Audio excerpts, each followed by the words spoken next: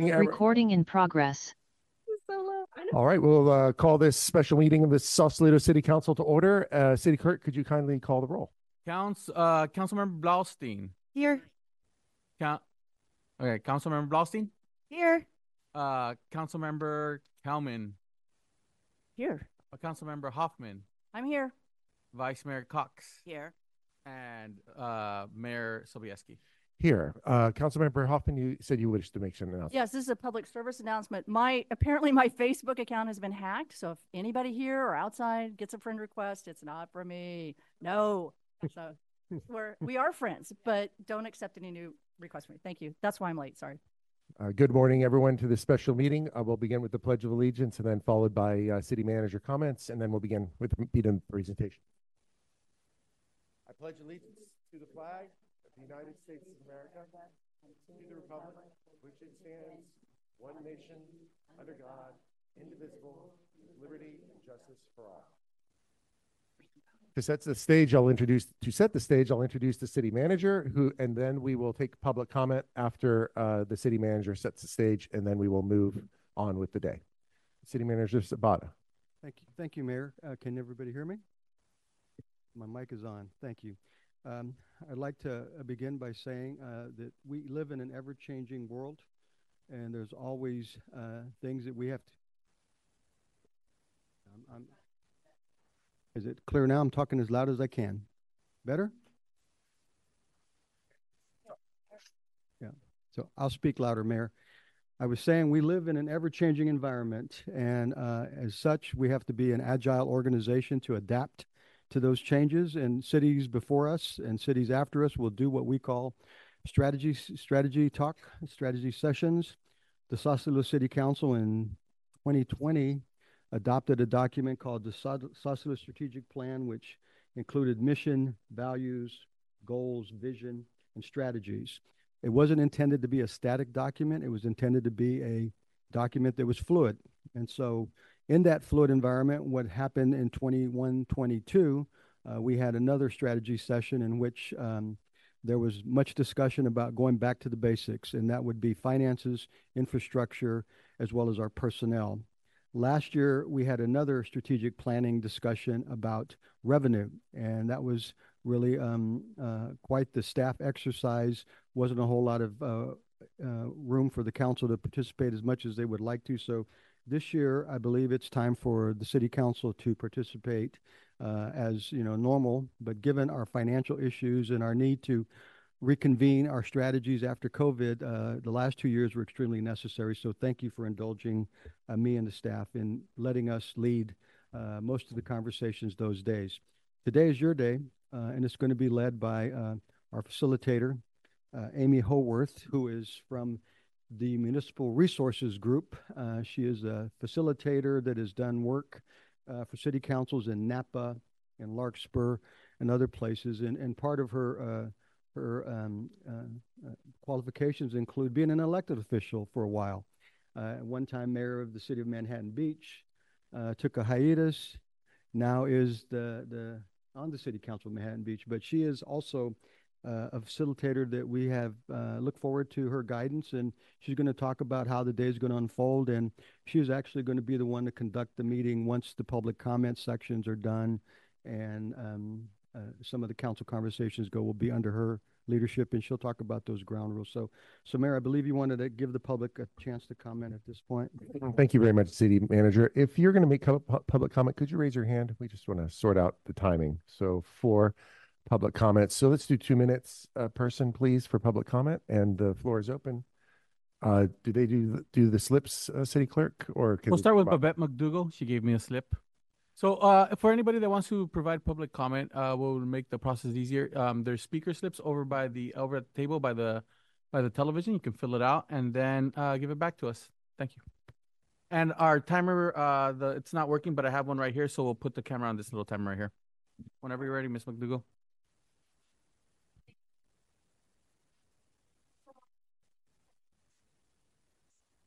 Is the microphone on? One moment, Ms. McDougall. We want to make sure your microphone is on. How does that sound? Much better. Good morning. Good morning. So the floor is yours. Please, can you restore 2 minutes to the clock, please, for Ms. McDougall?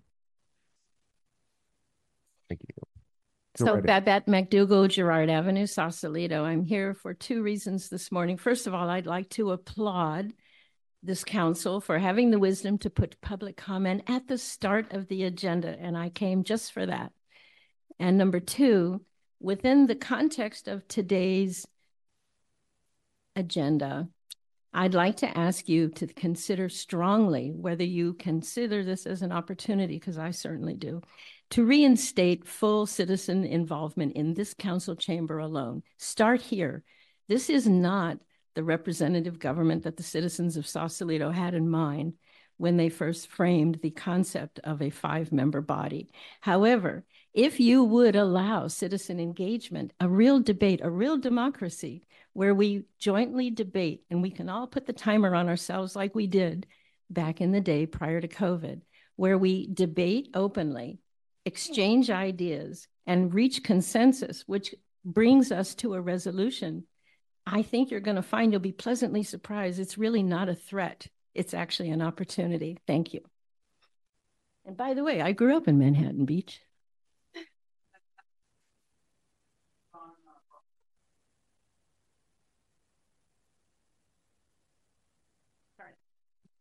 Thank you so much. I first want to applaud you for your vote and the approval of the ferry landing plan. I mean, after 7 years, I'm just super excited. And I know there's a ton of people in this town who are excited. So thank you for making a decision. We have a path forward.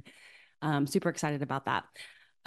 Also, I just want to say, like, to be honest, I've just started paying attention and looking under the hood a little. And thank you so much for all the hard work you do. I mean, I know you spend countless hours up here and meeting, and I'm so appreciative. I do want to say that it seems like we spend a lot of time, from what I'm seeing, and I'm new, on things that actually, we're worried about our budget, we're worried about money, but we spent 7 years on that ferry landside plan, and we had free money to do it, and so when we spend a ton of time, I know it's your time, it's our time, it's staff time. So that's just a lot of time and wasted money, for something that was pretty much like a parking lot redesign. It was a very small project for most towns. So I just want to point that out. That's just, for me, it seems kind of interesting. The second thing is, I know the SCA rent thing is coming up. So I'm beginning to see that. We're going to spend a ton of time on that, and the money that they would, I know they signed an agreement, and maybe they shouldn't have. But we're probably going to spend a ton of time on that. And what does that contribute? Probably less than 1% to the budget. So we're going to waste all this time. Just fix it, make them pay $1,000 more, and then have another plan for the future. They're an adolescent, they're growing. You don't starve a teenager, There's a way to fix it. And let's just stop getting in our own way and spending tons of time on the things that don't matter. Focus on the pensions, the infrastructure. Those are the big pockets of money that we should be focusing our time and energy on, in my opinion. Thank you so much. All right, Kieran Culligan.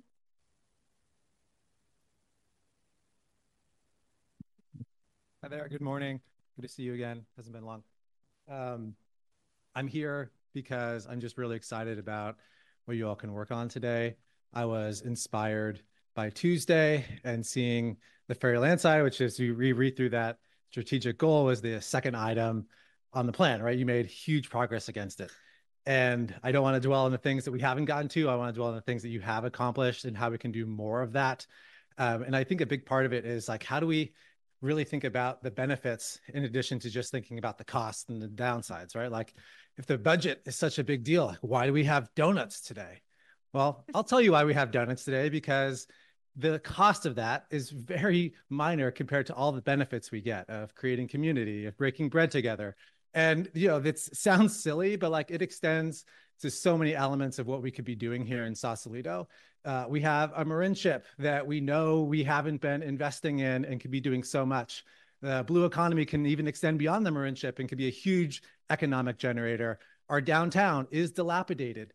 We made a step towards improving that on Tuesday, but there's way more that can be done there. And all three of those things can have a huge boost to the financial, economic vitality of the town and the enjoyment of the residents and everyone else. So let's see that sort of optimism. It means that we can't dwell as long on all of these projects. Like, we need to get to more things. Love Director McGowan, right? He hasn't been able, him and his staff have been so consumed. They haven't been able to seek more grant monies to improve our 1960s, 1970s infrastructure. So let's empower those that we need to empower. Let's get more done. And I'm excited to work with all of you to do that. Thanks. Vicki Nichols.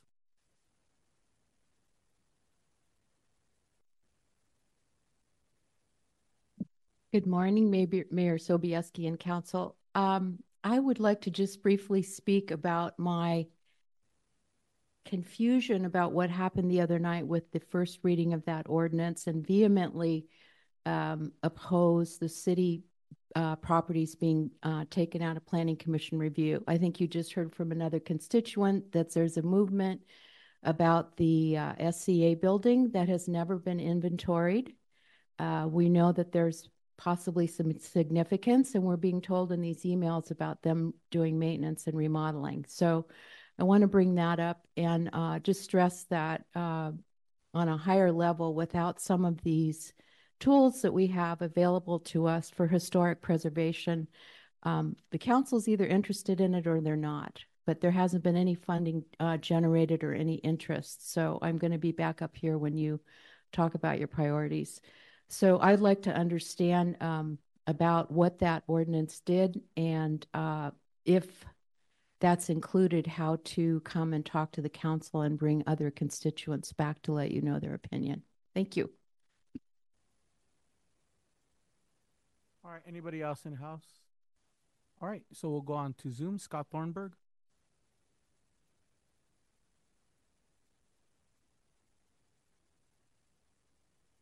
All right. Good morning, everyone.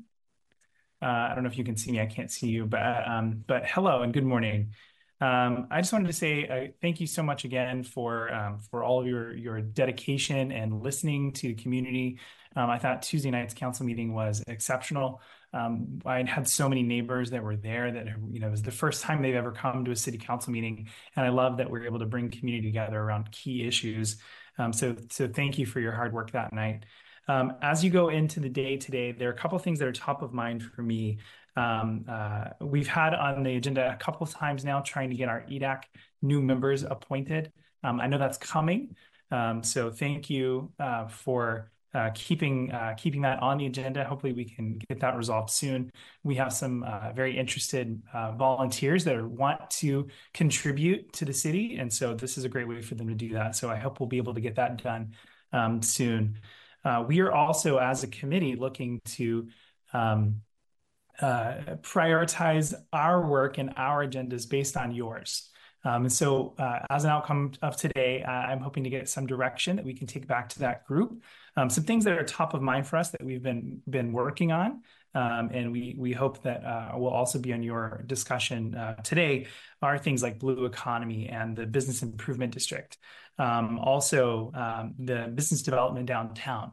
I mentioned this earlier in the week. I do believe that the ferry landing and the PBID will contribute toward helping us to fill some of those vacancies.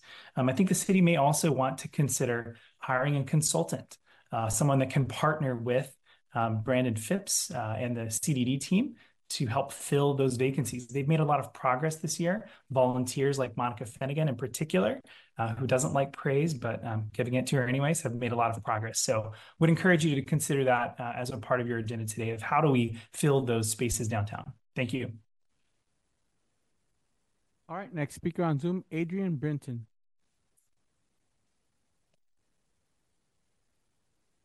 Good morning, and thanks for taking my comment. Like the other speakers, just wanted to say thank you for all of your work. I see how much work goes into running the city, and definitely appreciate how much time and dedication you all spend down here on a Saturday morning at 8:30. Didn't realize the donuts were there. I might have walked down to join you in person, but maybe next time. I did want to comment on the future agenda items. I saw that the parking, employee parking was a future agenda item, and I would just encourage you to really expand on that in the parking. Parking is such an important source of revenue. It's something that, funds the general fund. There's a lot of opportunity in parking to redo the technology. to bring in more optimization, restripe the parking lots. We put the investment in the city into hiring Wayne to manage the parking. Let's support him and really kind of build out our parking.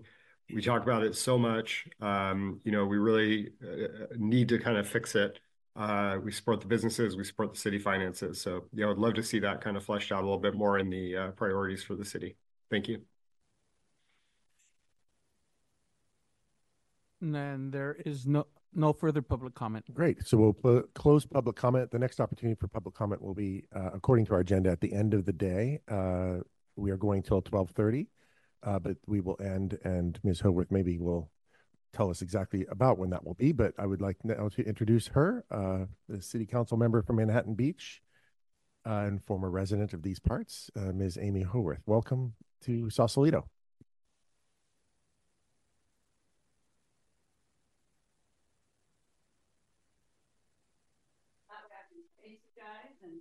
Sorry that I have my back to you all. And then, can you hear me? All right. Excellent. Well, hello. Good morning, everybody. Good morning to the public. I'm really happy to be here, and I'm excited to see so many members of the public. That's pretty extraordinary and not a surprise, because I spoke to all of your council members before today, and they talked with pride about the level of community engagement in Sausalito and the history of that. So it's not a surprise. So I want to give, especially for the members of the public, just a quick intro into who I am and how I prepared for today and what I think might happen today. As they said, Amy Haworth, I live in Manhattan Beach. I've been elected 5 times now in Manhattan Beach. So I served 2 terms, or 8 years on our school board, then 8 years on our city council. We have mandatory term limits at city council. You have to sit out after your 2nd term, and I ran again. And so now it's about my 18th year of public service. So it was lovely for you to thank them all for what they do, because trust me, they work really hard. I can tell you that.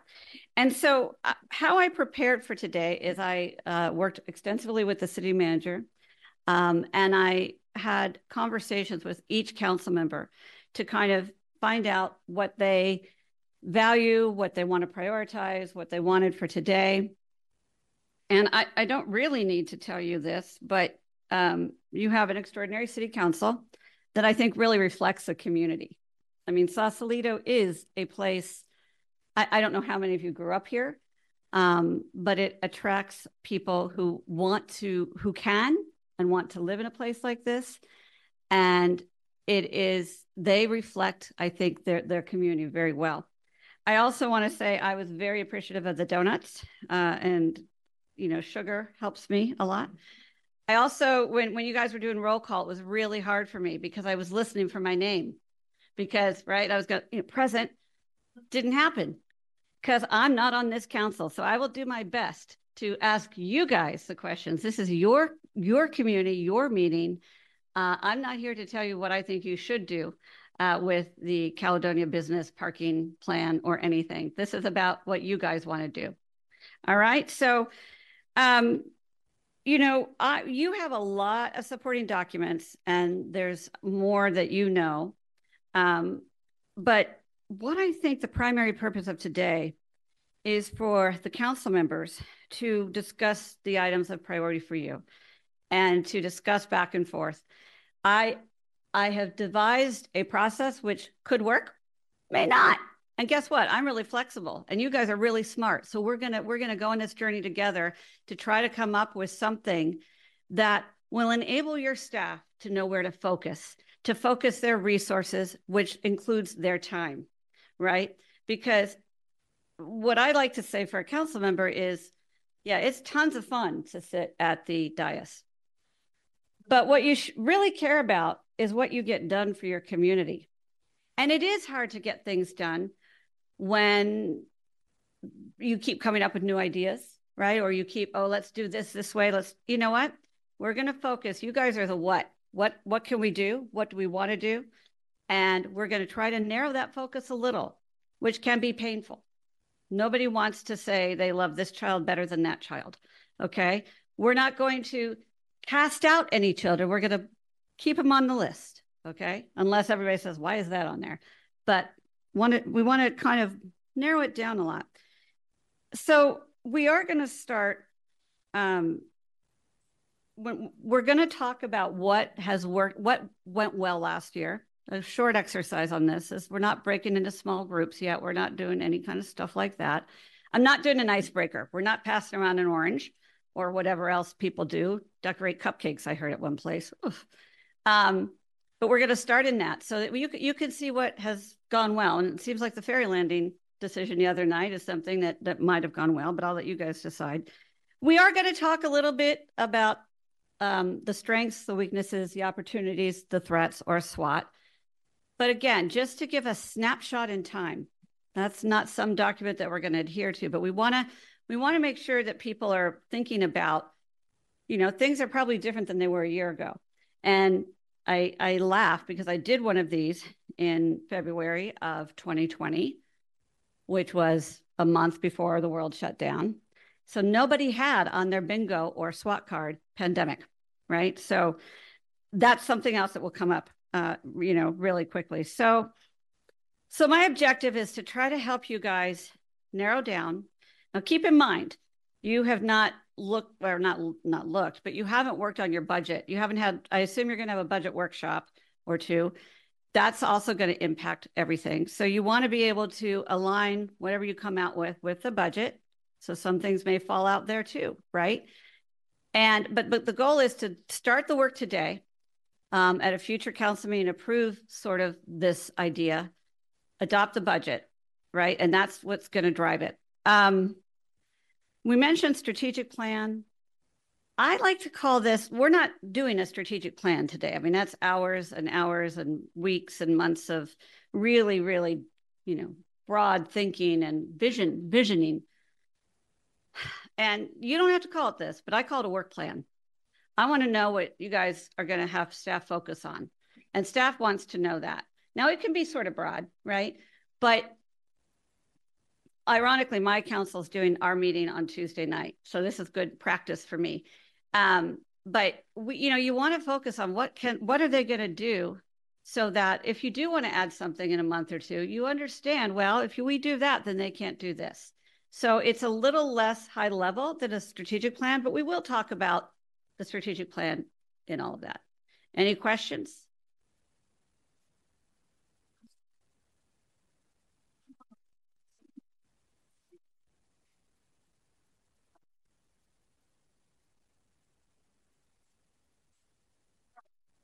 That's okay. That's a good, yes.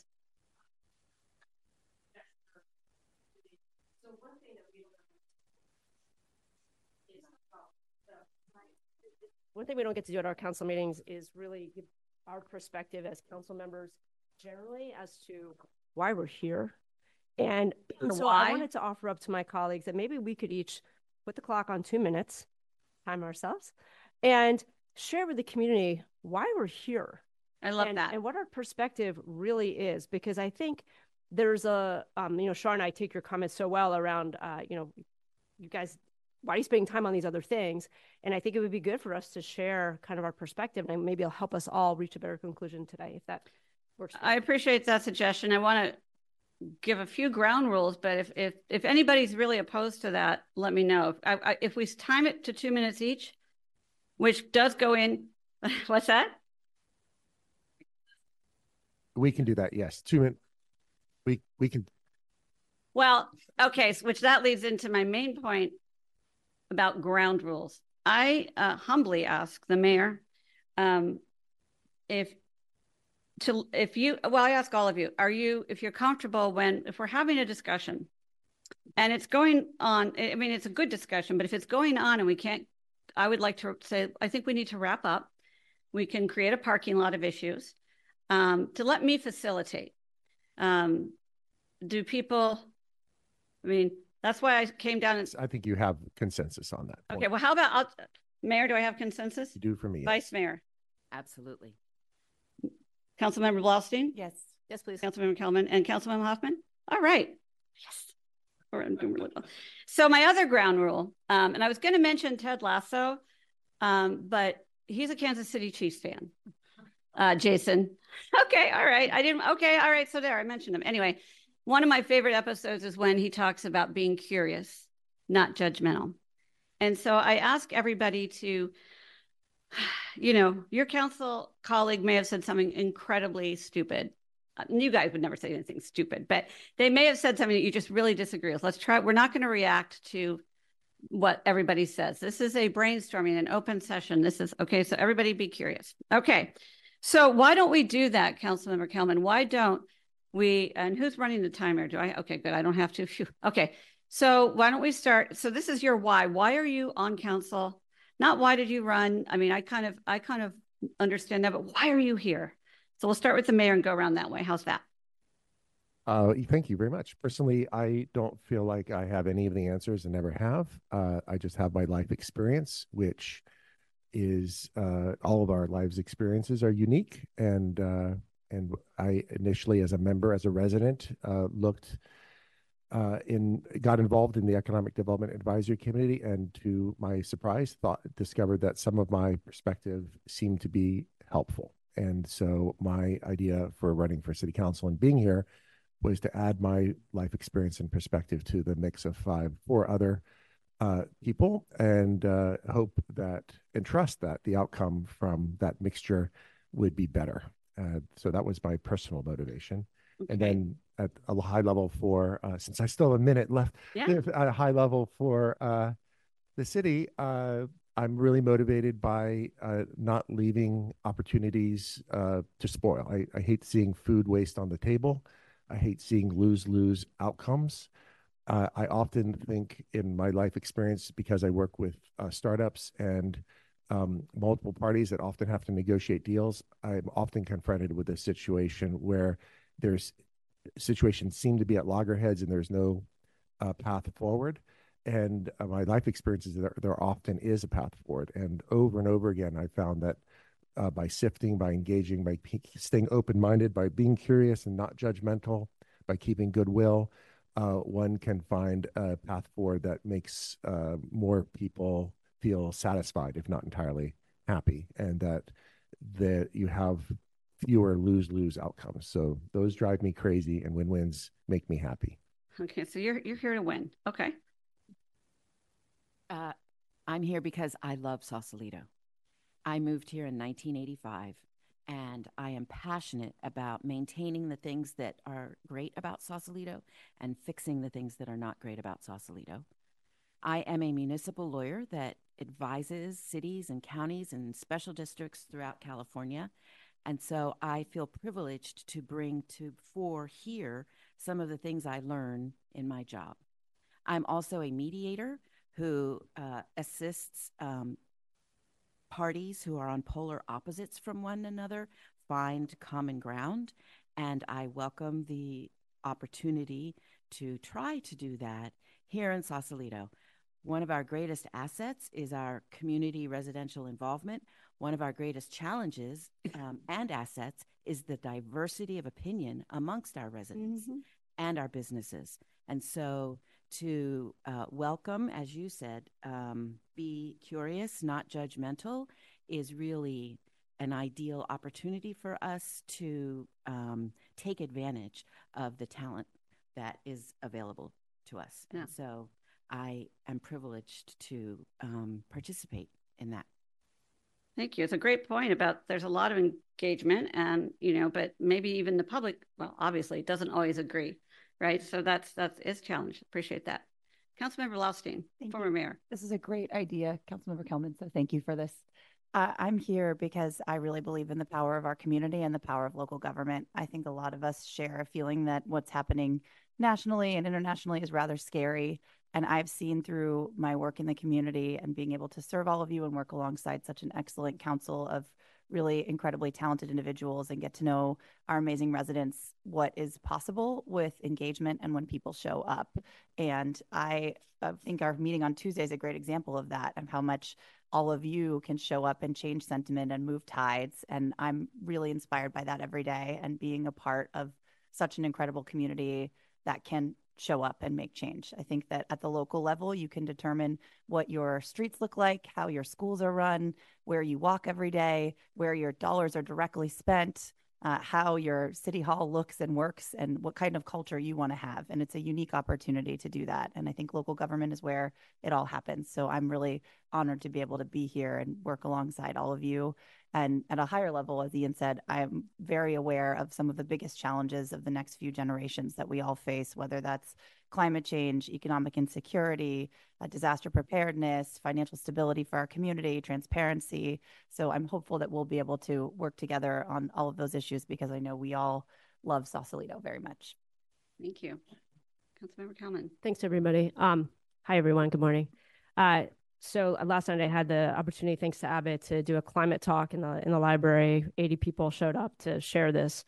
And I'll say what I think everyone feels. I have a deep, deep love for Sausalito. I mean, I call this my campus. I just absolutely love this community and this actual environment of where we are. I've lived here since 2001. When I first moved to town, I was a young land use attorney, and I randomly joined this thing called the Planning Commission. I really had no idea what it was, to be honest. And I ended up serving 10 years. And the reason I ran for city council was because I got involved with the general plan update. And we had no long-term planning around sustainability, around climate change, around resilience. Everything we were doing was in a silo. And I had seen that through my 10 years on the Planning Commission. We weren't talking to one another.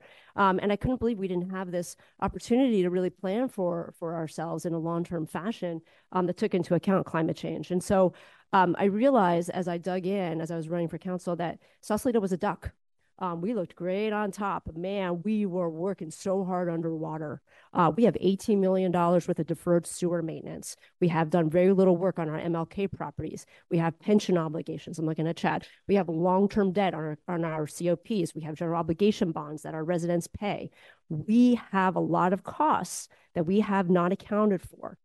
And so when I think about it, and I told people this last night, the reason I voted for the ferry on Tuesday was because thanks to the hard work of all the volunteers, that became not just a beautification project, but a resilience project. And that's what I think we need. And that's the lens I want to bring to today, because I think that makes us as a community able to last into the lifetime. So lifelong team sport athlete. I love consensus. I love hearing other people and trying to find that middle ground. Last thing I'll say is everybody here has now been the mayor of Sausalito. So congrats to us, but it's a unique perspective. Great, thank you. Wow, boom. She had practice. No. Yeah, all right. well, she suggested it, so I'm assuming that she was. Yeah, prepared. no, exactly right. 100%. I mean, you know, 100%. Just saying. So, so my why. So my why is pretty simple. My why is I look at everything that comes before the city council through the lens of what's best for the entire community. I think that's what our job is here up in the city council. We all have special groups or special projects that we like to assist, but my lens is, does that warrant elevation up to the city council level?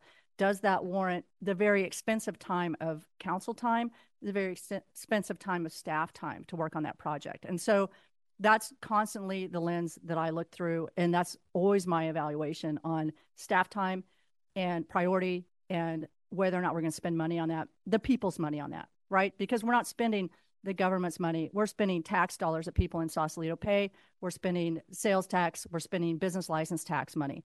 So you better have a very good reason, I think, if you want to put something on the agenda, that's something that is going to assist everybody in Sausalito. I don't think we've been as disciplined about that in the past couple of years as we should have been. We need to set priorities. If something doesn't meet that objective priority criteria, then it might be a great project for a community group to work on, such as Sausalito Beautiful or some other group. But does that warrant our very expensive staff time? Does that warrant our very expensive city council time? So that's mainly and that's why I tell everybody who wants to meet with me. It's not always what they want to hear because they're meeting with me because they have a special project they want approved. But that's the lens that I look at. And I think we need to strictly adhere to that. And that's our responsibility as a city council, as well as adhering strictly to whatever rules that we're subject to under the ethical rules and the Brown Act rules. That's our contract with the community. That's why we took our oath to comply with the Constitution of California and also the rules that are set down for this governing body. So that's my North Star that I always look at. It's not always popular, but that's, I believe that's why we're here. Great, thank you. Look at you were prepared. Come on, she told you. No, that was great. That was great. And it struck me that, and something that I was going to talk about a little later, but, and you all mentioned the opportunity and also the challenge of the public engagement. And the fact is, you guys have a role, and not just you in the room, all of you, all of you. You have to advocate for your project, right? It is your right and duty to advocate. Advocation looks different than governance. And that's where it can be really challenging for all of you up there. Because it's like, I know that if 10 people come to our meeting talking about a new dog park, some of my colleagues will feel, oh, well, everybody wants this. This is really important. We got to do this now. It may be important. I love what you said. It could be really important or a really great project, but maybe it doesn't fit into everything else. Governing what you guys do is challenging, right? And it may even appeal to something that you care about deeply. But that's the challenge. So that's kind of exactly how I want us to think about it today. And I have to laugh because I brought my little magnifying glass and I have a slide you're going to see that says, what's your lens? A couple of you said it. That's awesome. All right. So we talked about the ground rules. Let's go into, the agenda. Again, I don't want to say loose because we will stick to a lot of things, but we're going to talk about the wins. We're going to talk about the strengths, the weaknesses, opportunities, and threats. I have planned a break, but it also depends on all of you. If you guys are exhausted in 5 minutes, stand up, I know you guys are troopers, but let's be flexible on that. And if you have to run out. But then I do want to do a review of the strategic plan goals, just to see if there's anything on there that really doesn't ring true for the council. And when I was looking at the goals, well, I'll talk about it then. And then we have to talk about your future agenda items that I've been spending some time with. But also through those two agenda items, if you will, there's a lot of time. That's the time to have these discussions, right? Maybe it's not about per se a goal that's already on there, but maybe it's how you envision it now. So the most important thing is for you guys to have dialogue. Again, and if it changes, if you want to change a goal, if you want to take something off future agenda or elevate it, that's what we're here to do. And nothing is set in stone. And then again, public comments, and then I'll wrap it up. So with that, why don't we do what you guys think were the wins? Ms. Hurwitz, sorry, just a question for you. Since you laid out our agenda, just for the benefit of people that might be watching and in the audience, when about do you anticipate future public comments in terms of the time? Probably around 12:10, because we have a hard stop for some at 12:30. Yeah. So I want that to be at the end. I planned 15 minutes for that. Just so that way people have some idea. I appreciate that. Again, if they wanted to make public comment or leave the room and come back for public. No, I appreciate that. I'm going to go get a marker and I'm going to attempt to write on this because I want to talk about our wins. So let's do that. All right. Here's how I'm going to do this. So why don't we go around and if we could do it like everybody and just wins. No long explanation. We celebrated this. We're doing Cooper Sunday, whatever it is. Great. And I'm going to write it down, but I'm going to write it down flat. Because that seems challenging to me on that. Okay? Yeah. All right. And then I will ask City Manager his wins as well. But let's start, Mr. Mayor. We last year settled our labor agreements with our police union and with our SEIU union, and we had a balanced budget.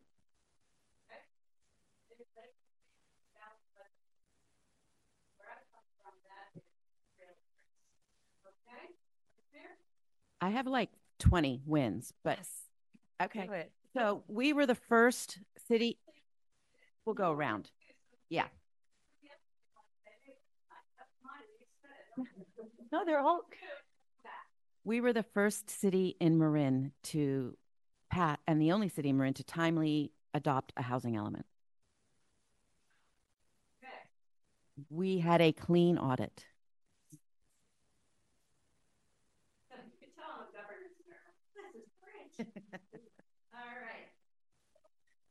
We hired a city attorney and we retained an excellent city manager.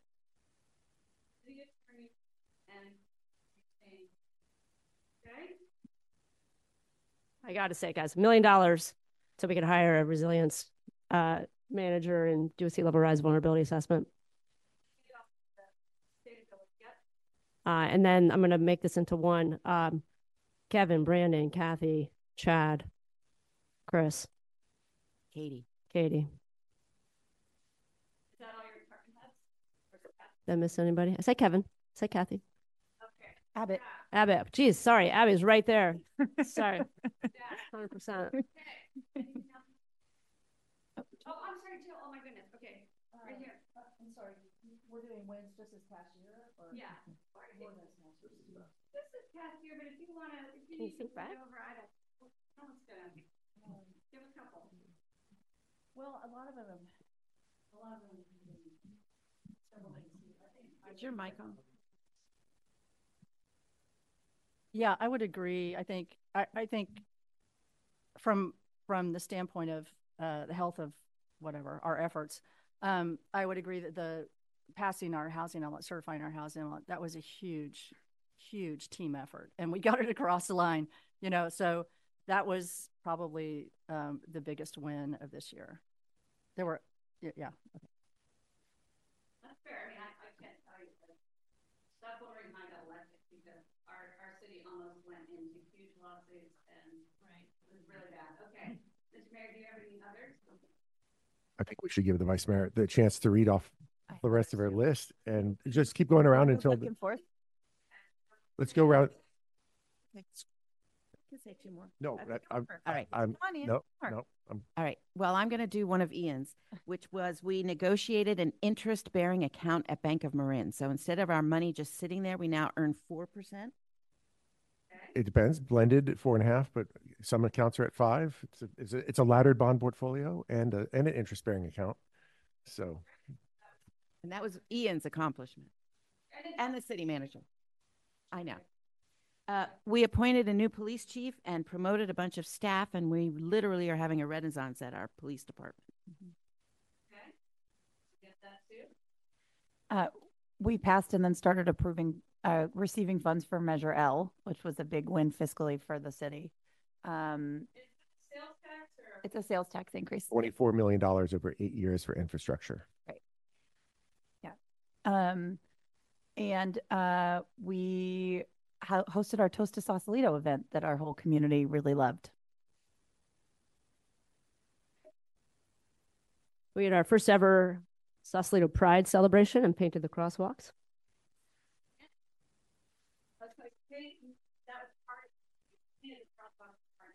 It's first ever Sausalito Pride.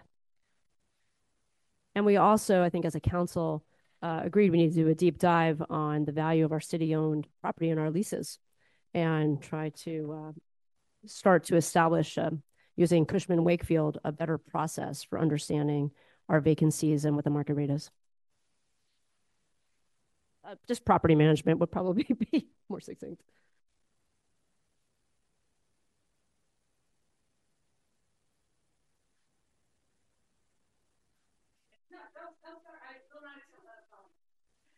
We contributed $1 million to our pension debt at the end of last year. We removed the Vidura, which had been littering our waterfront for over 20 years. It's a huge 98-ton concrete boat from our waterfront. We launched our first ever citywide DEI program with the help of Kathy Nikitas, which was great. And what else do I have on here? And we successfully approved an RFP for smart cities energy updates in our community. So a smart cities energy update. Our eelgrass is back and thriving, which means our eelgrass, which means our herring are running, which is a big part of our community and who we are and our identity.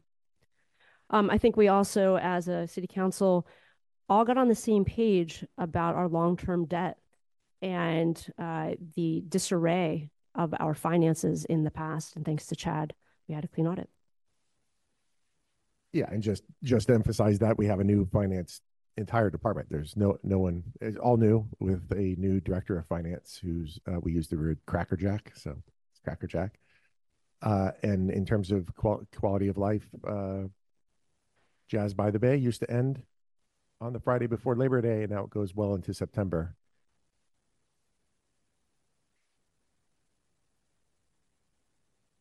We took the first steps toward adoption of a bid for our downtown. And we, hand in hand with that, are collaborating much more closely with our Chamber of Commerce and our business community.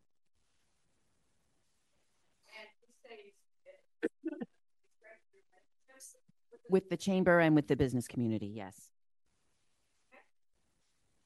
We hosted our first Sausalito Marin City Wellness Day, and we made use of our Parks and Recs facilities free of charge for Marin City nonprofits.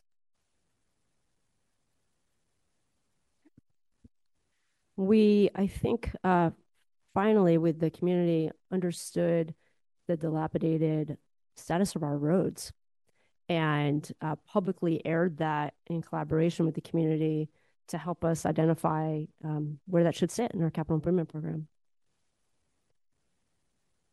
And it hasn't happened yet, but it is pending.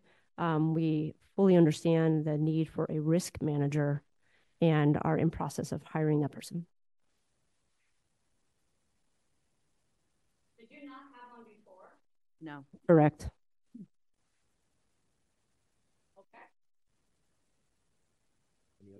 Yes. So. Can Jill go? Oh, sorry? Yeah. Yeah, so I'm getting uncomfortable up here because a lot of these wins from this year are things that have been years in the making. And so, you know, I'm not going to respond to these things that are claimed as wins because many of them are. But I mean, you know, it was great that the Verdura was pulled this year, but that was 10 years worth of really hard work and work with the owner of the boat and work with our, you know, our police department, our waterfront and legal to pull it. So, you know, anyway, I don't want to, anyway, negatively engage, but crying victory for some of these things for this past year on some of these things is, you know, anyway, sorry, you called on me. That's my. I think that my intention is not that I'm giving you guys credit for everything. And I don't know that you guys are taking credit for everything, but this is stuff, whether it's 5 years ago, 10 years ago, or 6 months ago, happened, and it's good, right? And it's positive direction and positive stuff. I would also say that a lot of the stuff on this list is not something that was a council special project. I mean, negotiating or successfully negotiating your labor contracts, that's the work that a city has to do, right? And that's and hiring a finance director, a new finance team, that's all stuff that your city manager does. But it's still seen as a win, I think, for the community. So that's my intention, and it's because it's important, right? Because sometimes we, and I say we, I'll do this because I sit in a place like this, we think it's all about us, right? We have political pressure. We know what we want to get done. We know what our residents want to get done. And it's staff's kind of job to say either how to get that done or, hey, did you forget we have a housing element, which is such a heavy lift. So, right? So trying to balance those things. This is helpful for that. So are we getting towards the, okay? So we recovered a bunch of money that we had spent and that we were seeking recovery of. We actually did recover a bunch of that this year. And we also got a bunch of grant funding in addition to the Sea Level Rise $1 million grant. All right. Okay. Anything else from anybody else or back to Vice Mayor? I think we've covered the waterfront. Okay, so I'm not going to I work with with people who can like hold 3 markers and make it look beautiful. So hopefully you can read my writing. We're just gonna put this up here. And then all of you, this is gonna be Jonathan this way. I believe you were all kind of in, oh, I'm sorry, Mr. City Manager. Whoa. Oh, look at that. We're gonna talk about the importance of staff and I didn't even. So, Mr. City Manager, what were you, if you have different wins. I don't, but I want to amplify the service to the community, all the community that staff does. And so the stabilization of staff through labor contracts, through hirings, all of those things are what really, really, in my mind, is the biggest win that I would suggest happened last year.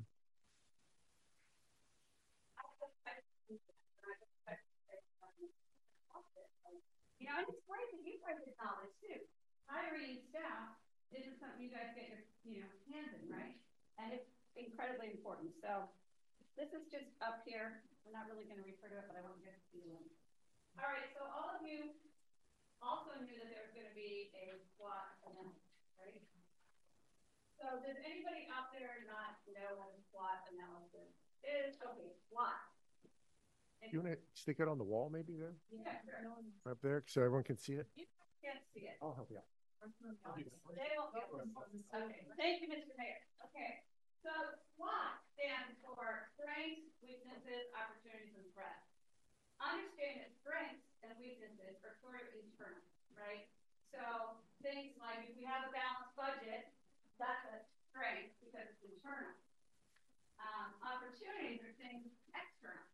And threats too, whether it's rising sea level, et cetera. So again, people can spend hours on this, but I wanted to go around because again, it's a snapshot in time. And it's important to do that because like I said, nobody would have thought pandemic was not on people's bingo cards. So let's see if I can do this. Okay. It's just these things. I'll try it on the easel. It's just a little risky. No offense, please don't be offended.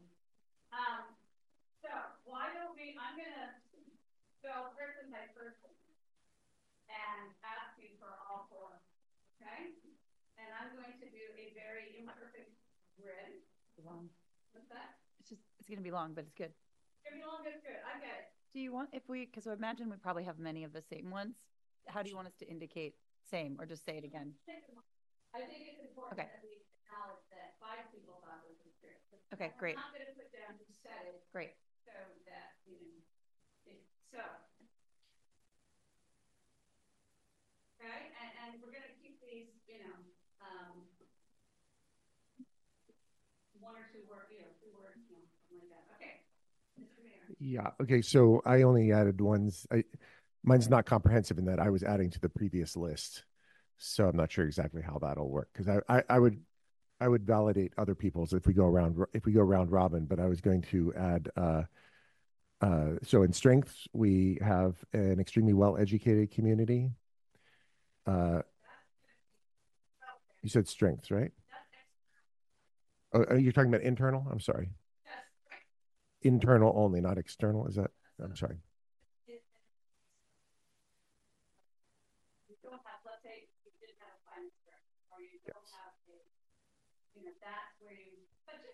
Okay. So strengths/resources is the way I was thinking of it. And unique maritime access and possibilities. Intrinsic tourist appeal and consequent tax and fee revenue base, or maybe potential. Intrinsic tourist appeal and consequent tax and revenue base. High property values and consequent tax base. Experienced city manager.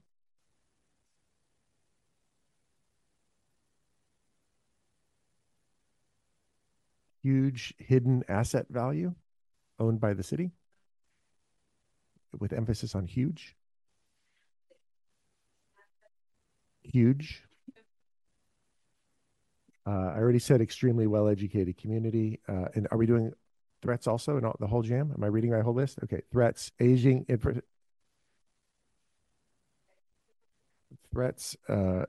infrastructure, very aging, maybe emphasis on the very. Natural disasters, so earthquake, fire, and flooding. And then the biggest threat to everything, including ourselves, is time.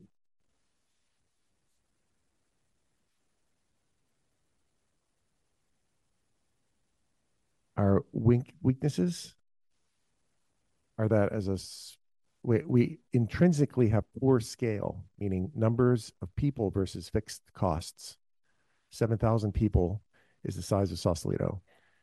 And yet we have a police chief, a city manager across those 7,000. So we have in the finance world, you call that intrinsically poor scale for all our services.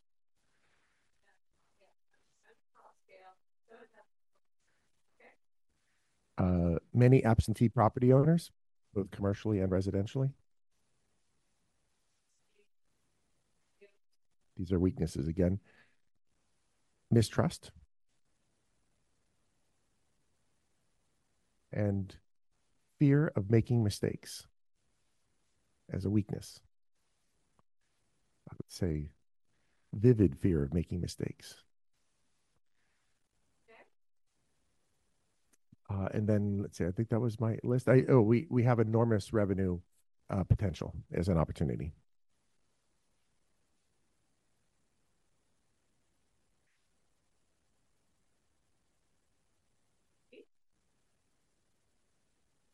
So I did include the ones that were in our strategic plan that I thought were still valid. Okay, so resident engagement, yeah. Staff management team. Financial management.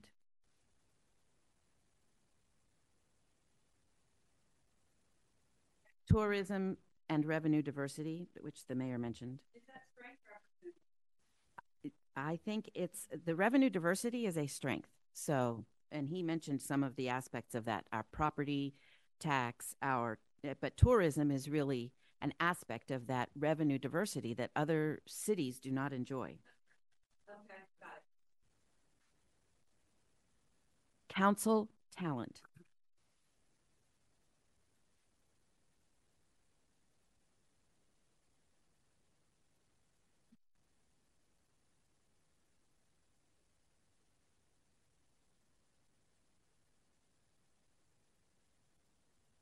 All right, next on my list, I have weaknesses. Will not be popular. A weakness is council cohesion and council relationship with staff.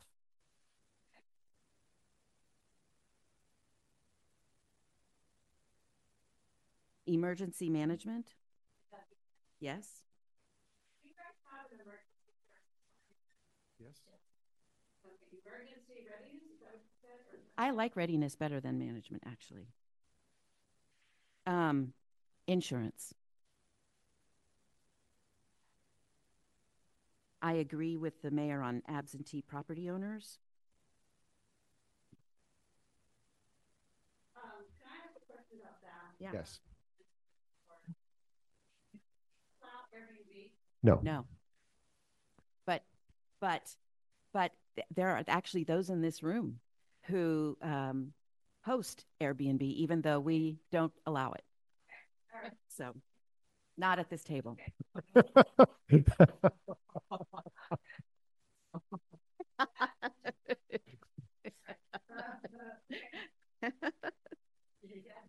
Commercial property, absentee commercial landlords also is a big problem, both in the industrial and commercial sector.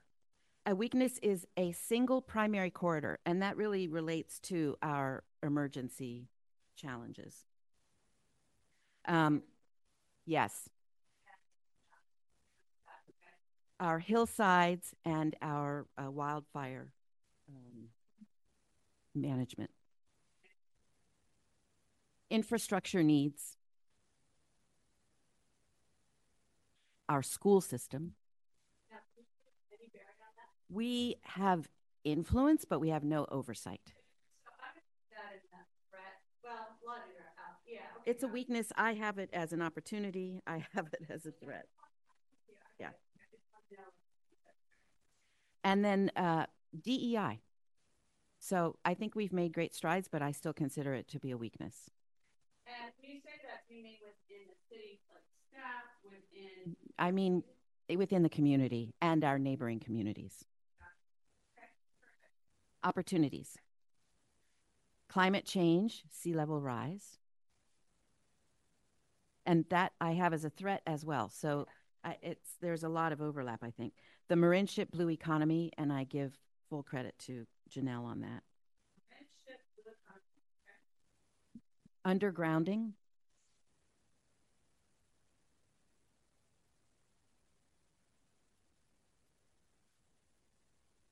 Alternative service delivery. So the mayor made reference to this, but we have an opportunity for collaboration or consolidation, for example, with our sewer collection system. Yeah, San Rafael.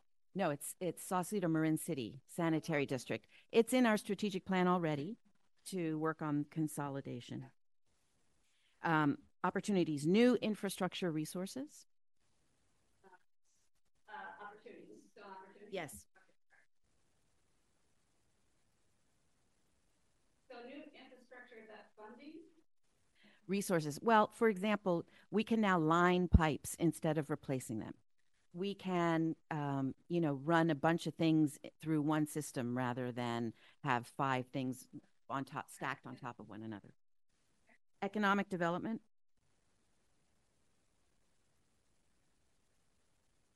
Relationship with Marin County and surrounding regional authorities. Yeah. Babette will like this one. Transportation.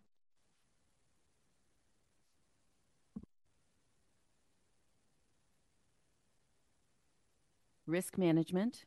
Of course, that relates to our insurance threat. The mayor mentioned this, but I have it as capitalize on real estate portfolio and evolving population.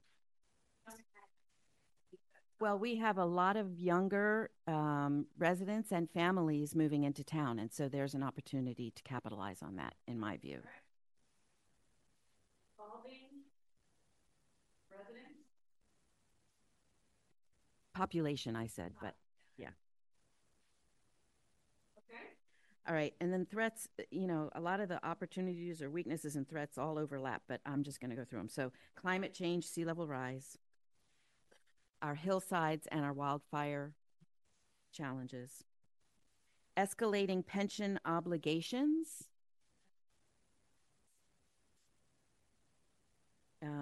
inherited financial obligations,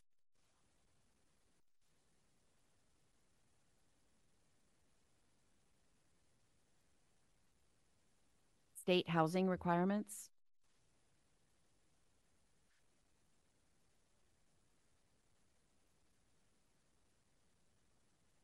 competing visions for the Marinship, And is that amongst council or the community? the community. And I don't know about council, but perhaps. The school system and family impacts.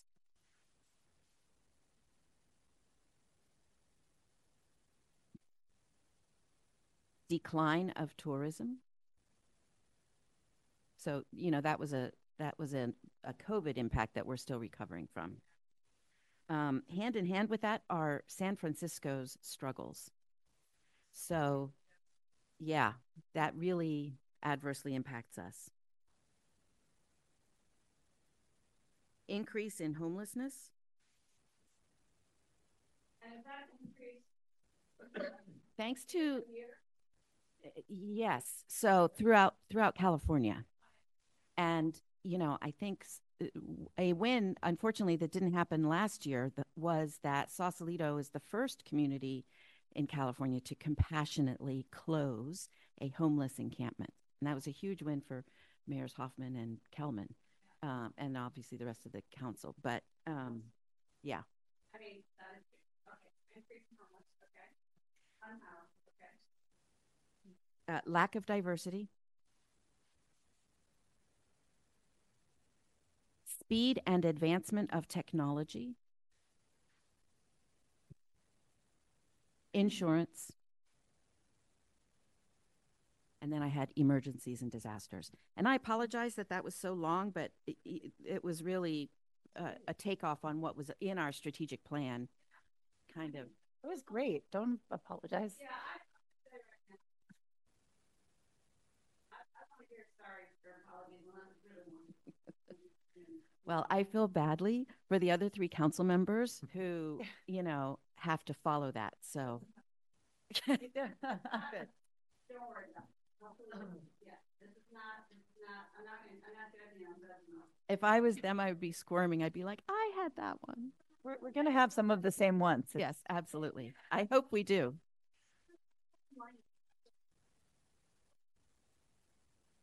Yeah. Okay. So there will be a lot of overlap, which I think is a good sign. So strengths, I have staff. We have an amazing team at City Hall. Fiscal stability, cat tip to Chad. Measure L dollars. Measure L. Community engagement. Work-life balance for staff. Improved relationship with the business community. Our location, that we're a beautiful, well-known community on the waterfront. That's an international destination. Strong partnership with the county and our county supervisor. Our housing element and general plan. Our low emissions action plan and the work that's been, okay. You can put it, we call it the LEAP. We call it the LEAP. Yep. And generally the commitment to climate change mitigation within our community, which includes the sea level rise group that Mayors Hoffman and Kelman were responsible for running and had a lot of great recommendations. Also includes the landslide task force recommendations that Mayor Hoffman was responsible for pulling together, and the Sustainability Commission and Blue Economy Group, See Futures, the new labor agreements that help put us in a strong position for the next 3 years, a very bright and, whoops, sorry. I just thought most of them are already on your list, so that's why I thought you could just start. Okay.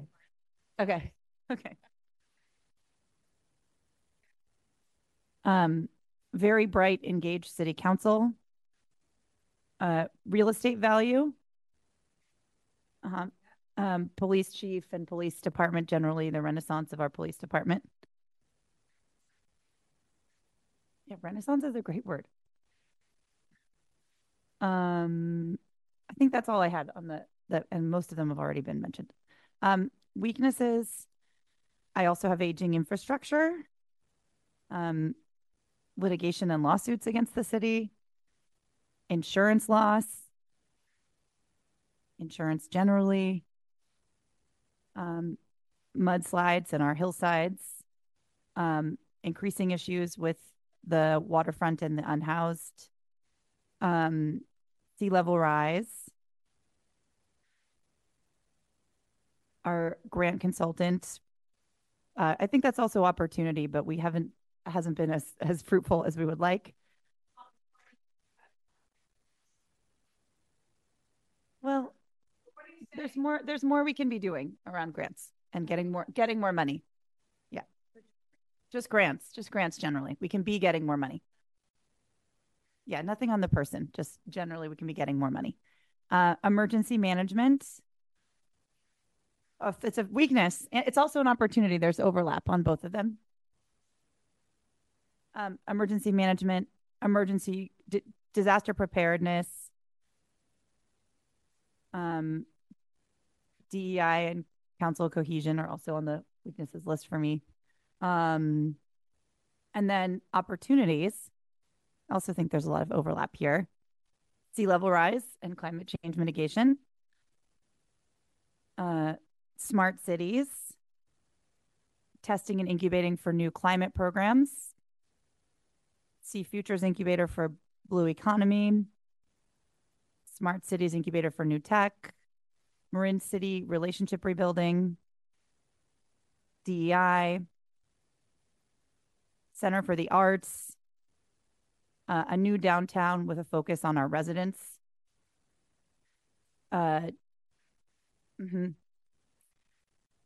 10-year planning for our finances.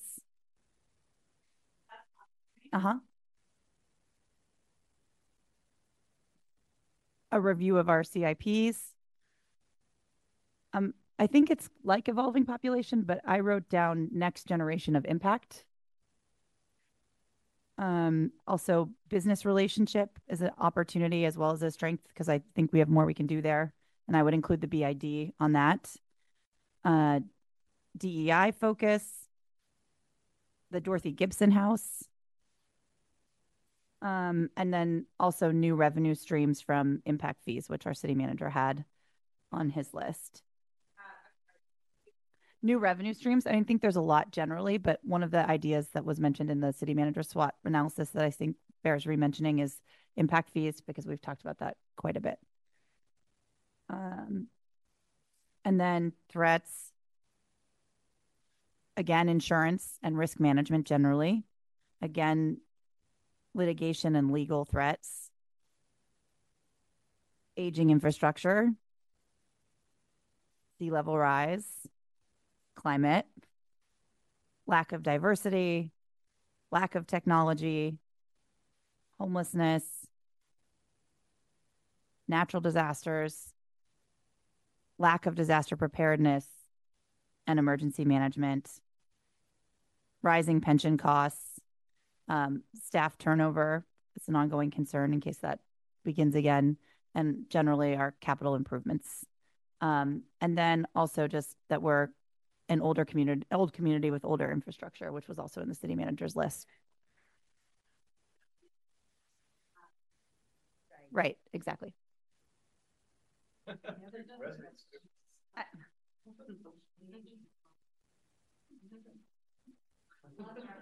Bless her. Okay. I think that's it. Yep. Take a breath. Pull your hair back. Let's go. Okay. Michael, and just so you know, so it's great that there's some real themes, right, that are emerging, and you guys know this. I think it's important to hear, and I think it's important when we start to talk about future agenda items or whatever, that we look at the threats especially, right, because the strengths of things are going to allow us to tackle this threat. And that's my opinion on it. All right. So I'm going to get somewhat easy on you. My strengths have all been stated except for one. So let me restate the ones that have been stated. Geographic location, and I think about both that we're waterfront and we're proximate to GGNRA, Golden Gate National Recreation Area. Yeah. That we are seen as a world-class visitor destination, high level of community engagement, committed leadership. These have been said already. I guess I have a couple others. Hasn't been said, the historic significance in the historic working waterfront. It's under strength.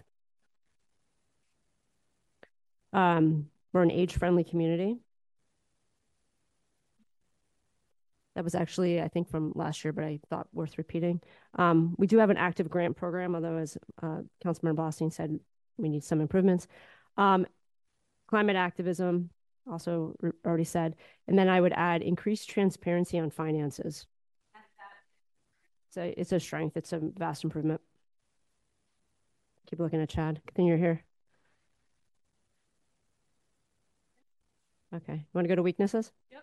It's a little bit long. Loss of insurance pool. Already said. Long-term pension debt obligations. Yeah, this is a little more detailed. Our general obligation bonds, we have a deferred payment and a 15-year amortization schedule that's going to pop those interest rates up substantially. Loss of 44% of our property taxes to Sun Marin Fire. We have a fire consolidation where we give away almost half of our property taxes. We have a fire consolidation. The deal is that we lose a lot of our property tax. Yeah. Deferred maintenance. Said aging infrastructure. Inability to manage city-owned property at market rates. lack of oversight / status calibration on legacy leases and agreements. And so for public and council understanding, that's Sausalito Yacht Harbor, it's Cass Gidley, Able MLK, it's Bank of America / SCA.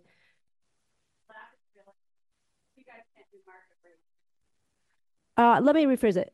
We need clear policy direction on preferred use of city-owned property. That would be, yep. Silos between departments. Failure to connect the dots between significant consulting contracts and scope of work.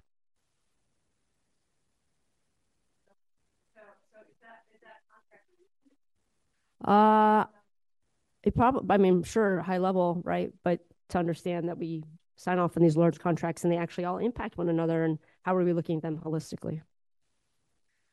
Staff workload. Project management and operationalizing some of our visions.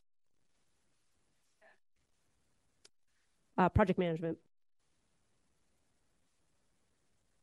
Lack of diversity. It's actually in population. We've done a really good job within City Hall, thanks to Chris. High industrial rents. And historically, and it's shifting, outsourcing key City Hall functions to third-party consultants or third parties.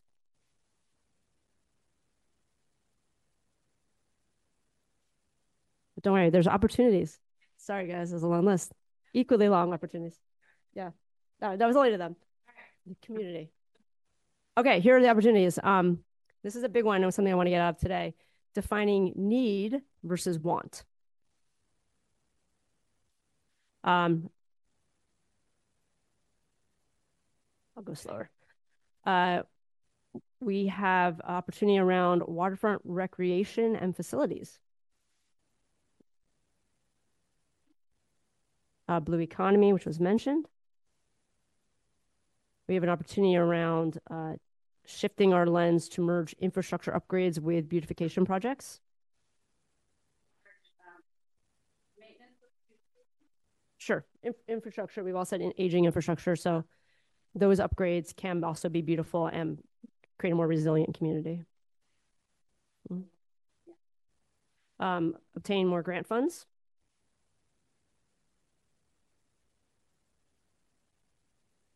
And I'll just put a bigger bucket of increasing revenue from city-controlled either recreation facilities or land or buildings. Is that like a fee structure review, like how the fee structure somebody to basketball? Yeah. Yeah.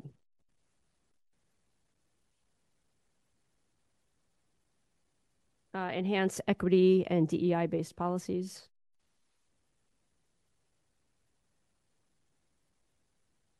Streamline permitting.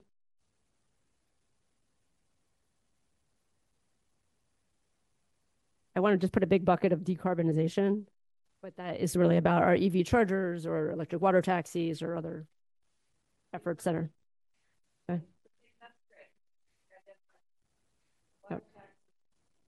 Yep. Improved roadways, it's an opportunity. Better use of technology. I know we've been working on a Click It, Fix It app for a while. Awesome.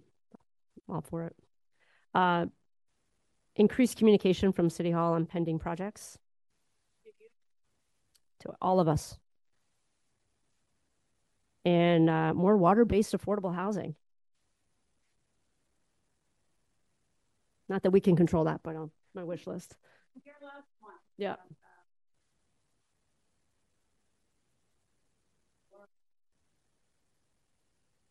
All right, and then we'll move to the threats.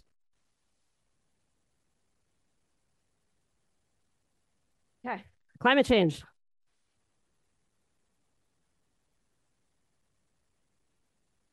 Which we could say includes flooding and landslides or separate, but I know my colleagues have already mentioned those. Includes things like storm drain overflows.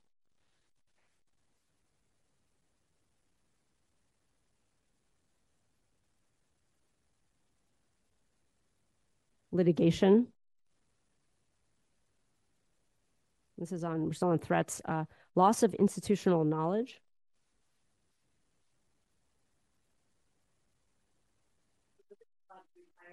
Nope, not even us. Deferred maintenance at City Hall.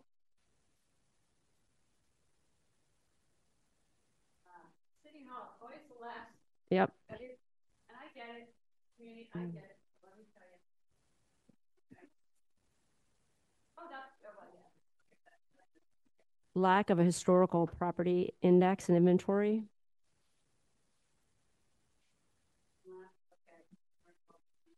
Mm-hmm. Deferred bulkhead maintenance.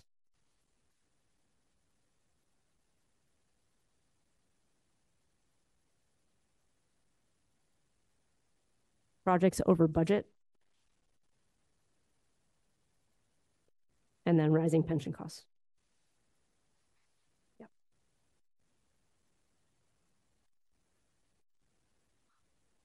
Thanks.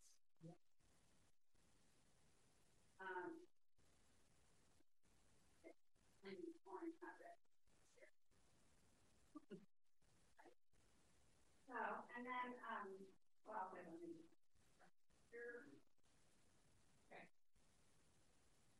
Okay. So mine are pretty short and in keeping with my initial opening campaign statement that I made, which is I look at it from the lens of why we're here and what this body is supposed to do, right? So here's my strengths. We have an incredibly competent staff right now. In 2021, we really had to focus in and look at who's performing and who's not and transition to a different way of doing business in Sausalito. And I think that we've done that. We've got a really great finance director. We have a really great director of CDD. We had a great public works director. He's still here, thank God. Thank you, Kevin. And our communications director, Abbott, also exceptional, right? So we kept the exceptional people. We added some additional exceptional people. And I think I have that's a huge strength right now. We have relatively stable revenue streams, even though we have challenges. And I believe Chad's going to talk to us. Our finance director is going to talk to us about potential deficits in the next few years due to pension debt and some other high risk issues that we have. But we have relatively stable revenue streams. Our issue is how we spend our money and what we can do to mitigate those. So sorry, I just drifted into opportunity. So those are the other internal factor, I think. Weaknesses, primary weakness for my view is a council inability to set and adhere to priorities for us, for our time, and for our staff time. And so once we decide on what are priority projects and what's a priority for the council, then our agendas and our staff time and our council time naturally flow from that. Whatever criteria we set, that objective criteria for what we're going to spend our time on, will become much more efficient, and our staff will become much more efficient, I believe. Substantial so therefore the weakness of substantial staff time and council time redirected to non-priority projects and objectives. That's a huge weakness, I think, and internal inefficiency that we have right now. Failure to analyze fiscal year objectives through that holistic lens of what's best for the entire community instead of primary interests from a perceived constituency. I think that's one of the weaknesses that we've had on this council and our own agenda setting. Failure to adhere to Brown Act requirements and other rules for electeds. Brown Act requirements help us be prepared for meetings. Brown Act requirements help our community understand what we're actually going to talk about at a meeting. If we have staff reports that aren't holistic, if we have failures in those, then I'm not prepared as a council member. And if I'm not prepared, then how does the community become prepared? So that, to me, primary weakness. Now moving on to external factors. The council determination to set stated fiscal year priorities for council and staff efforts. As I said, I think that's a huge opportunity to increase efficiency, lower wasted staff time, and focus in on what are actual priorities and actually get those things done. To the point of, it took us 7 years to get a ferry project done. That was a priority, but that's one project in the context of our whole town. And so a lot of that time was spent responding to other groups who had ideas about what the ferry landing should look like and trying to air those and respond to those in a responsible way. So, I mean, we had some pretty great, pretty consistent plans back in I don't know, Kevin, back when we first started, right? 7 years ago, this plan looks a lot like some of those plans, but we let that process flow. And I participated in that for 2 years on a subcommittee. So I'm happy that it's passed, but I'm also sensitive to criticism because we could have just said, we're done, submit it, right? We could have done that 6 years ago. Opportunities, as I said, once we get that discipline, then the other opportunities will flow from there in a streamlined and efficient. I completely agree with what Councilmember Kellen just said about defining a need versus a want, and figuring out other ways to achieve those, but not using council time or staff time to a significant degree. Threats, I think the fiscal inability to meet the needs for a community as a whole is a big threat. And, we're looking at today how we spend our money and the 10-year projections, but I completely agree that we should do that. Projections are only as good as based on the assumptions that you use. Those assumptions obviously are going to change. So it is every year, you're going to do a new 10-year based on what you just saw, or historically, if you have an outlier year, you need to throw that outlier year out. And you need to look at what are the actual trends that we can rely on. So our infrastructure is a huge threat. And the inattention to our infrastructure as a whole is what has led to our loss of insurance. And it's what's led to community threats with, people tripping over our lawsuits have increased because of the lack of focus on infrastructure and these huge numbers that we were briefed on in 2021 with Chris's October 30th assessment that he gave us. And I think the number, Chris, that you gave us was $500 and something million in deferred maintenance in Sausalito and infrastructure needs. And, holistically, how can we look at that and focus on what we can achieve in any given year and prioritizing that above other efforts, which I think we have to do. So that's the threat, that's the opportunity, that's a weakness, that's a strength, maybe. And then obviously threats from failure to adhere to Brown Act requirements and other rules for electeds. That's, I think, a threat, from all kinds of different angles. So anyway, those are I'm not saying that the strengths and weaknesses that haven't been brought out by other council members that I disagree with, but when I look at now, how do we approach that and prioritize that and move forward in the best way possible for the rest of our community? That's mainly what I'm looking at. Okay. Wow. So let's see. Oh, I know what I need to do. I'm going to ask staff for theirs. But first, you guys. I'm going to the restroom. Okay. You guys can keep going, but. 5-minute break. No, 5-minute break. Go ahead. I'm going to do that too. And then we're going to come back and I want to hear from staff. And I also want to kind of acknowledge staff because, wow, I've never heard that at one of our council meetings. We have a fabulous staff. So when you come back, I'm just going to do some kudos. So let's come back at, 9:45. Okay? Can I make one request for the room? Chris, can we get you to slide up so that we can actually also dialogue with you when we're here? I think that's great. Thank you.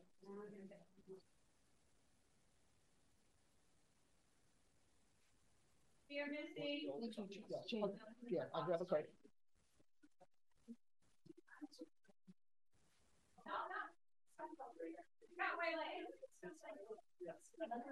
Do we know where?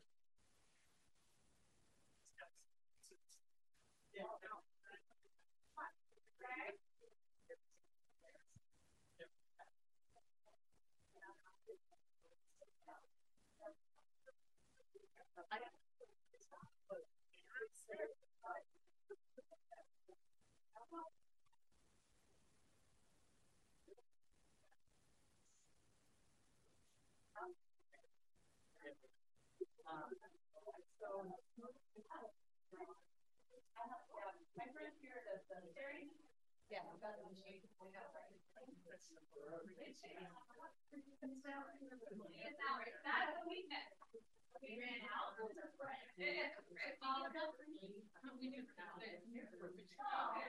No, Ellie is amazing. Okay, so we're going to sit down. We're going to Councilmember Hobbs will be in, and let's kind of bring it in. Councilmember Mayor, community member? No, I'm just trying to get us ready to be quiet. This is your 1 minute warning. Ready, because I'm waiting, spitballing. Beginning, please. But Councilmember Hoffman, I need it half and half of my full support. I do. Noelle has everything prepared. I want to point out that they have pink tablecloth with Valentine, which I appreciate. Back in my city, I only wear pink to council meetings. Kind of a dare for them to underestimate. So, just saying. All right, thank you all. Okay, deep breath. We're gonna go to the city manager for his SWOT analysis, which staff has given him their input, so we're not going to put staff on the spot. However, what I would love to do, I was really seriously, it was gratified, I'm sure, for the public to hear that you guys have faith in your staff. That is huge, and that is impressive. And so, if you're a staff member, could you stand up? And that means you have to get up.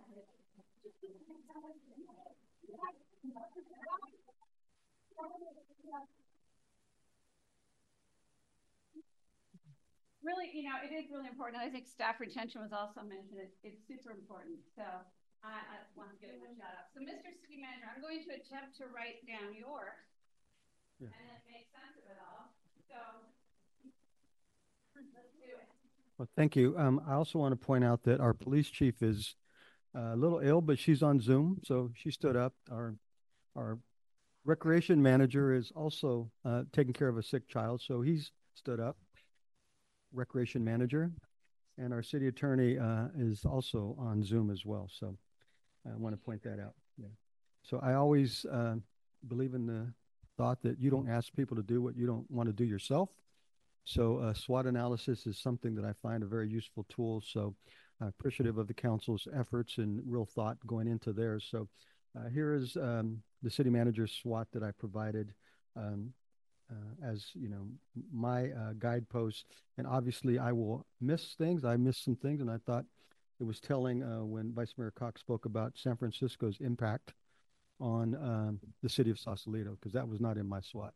There were others that were not in my SWOT, but I'll read my SWOT so you can see the thought process.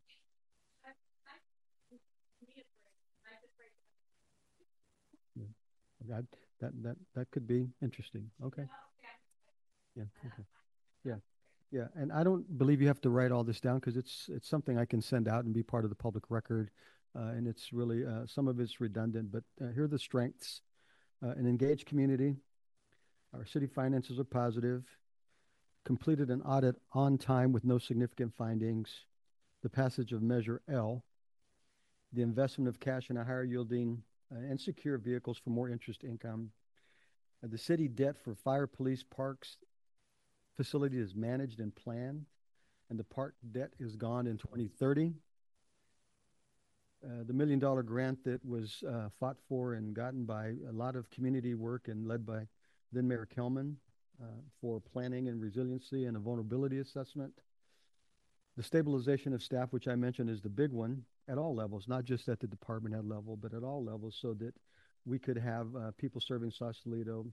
And in that staffing, there is work-life balance, and there is also the council's agreement that there be a mid-market, market-based philosophy where we're not the lowest paying organization in Marin County. We're not the highest paying organization in Marin County, but we're at the middle. The advancement of the housing element, obviously the completion of a general plan, which are heavy, heavy lifts. The extensive property portfolio and parking enterprise, which is a strength. Our police and fire buildings are relatively new. There's been catch-up funding designated by prior councils and added to in a 115 trust for pensions and post-employment benefits. 115 trust, correct. We are minimizing contract employees during COVID, post-COVID.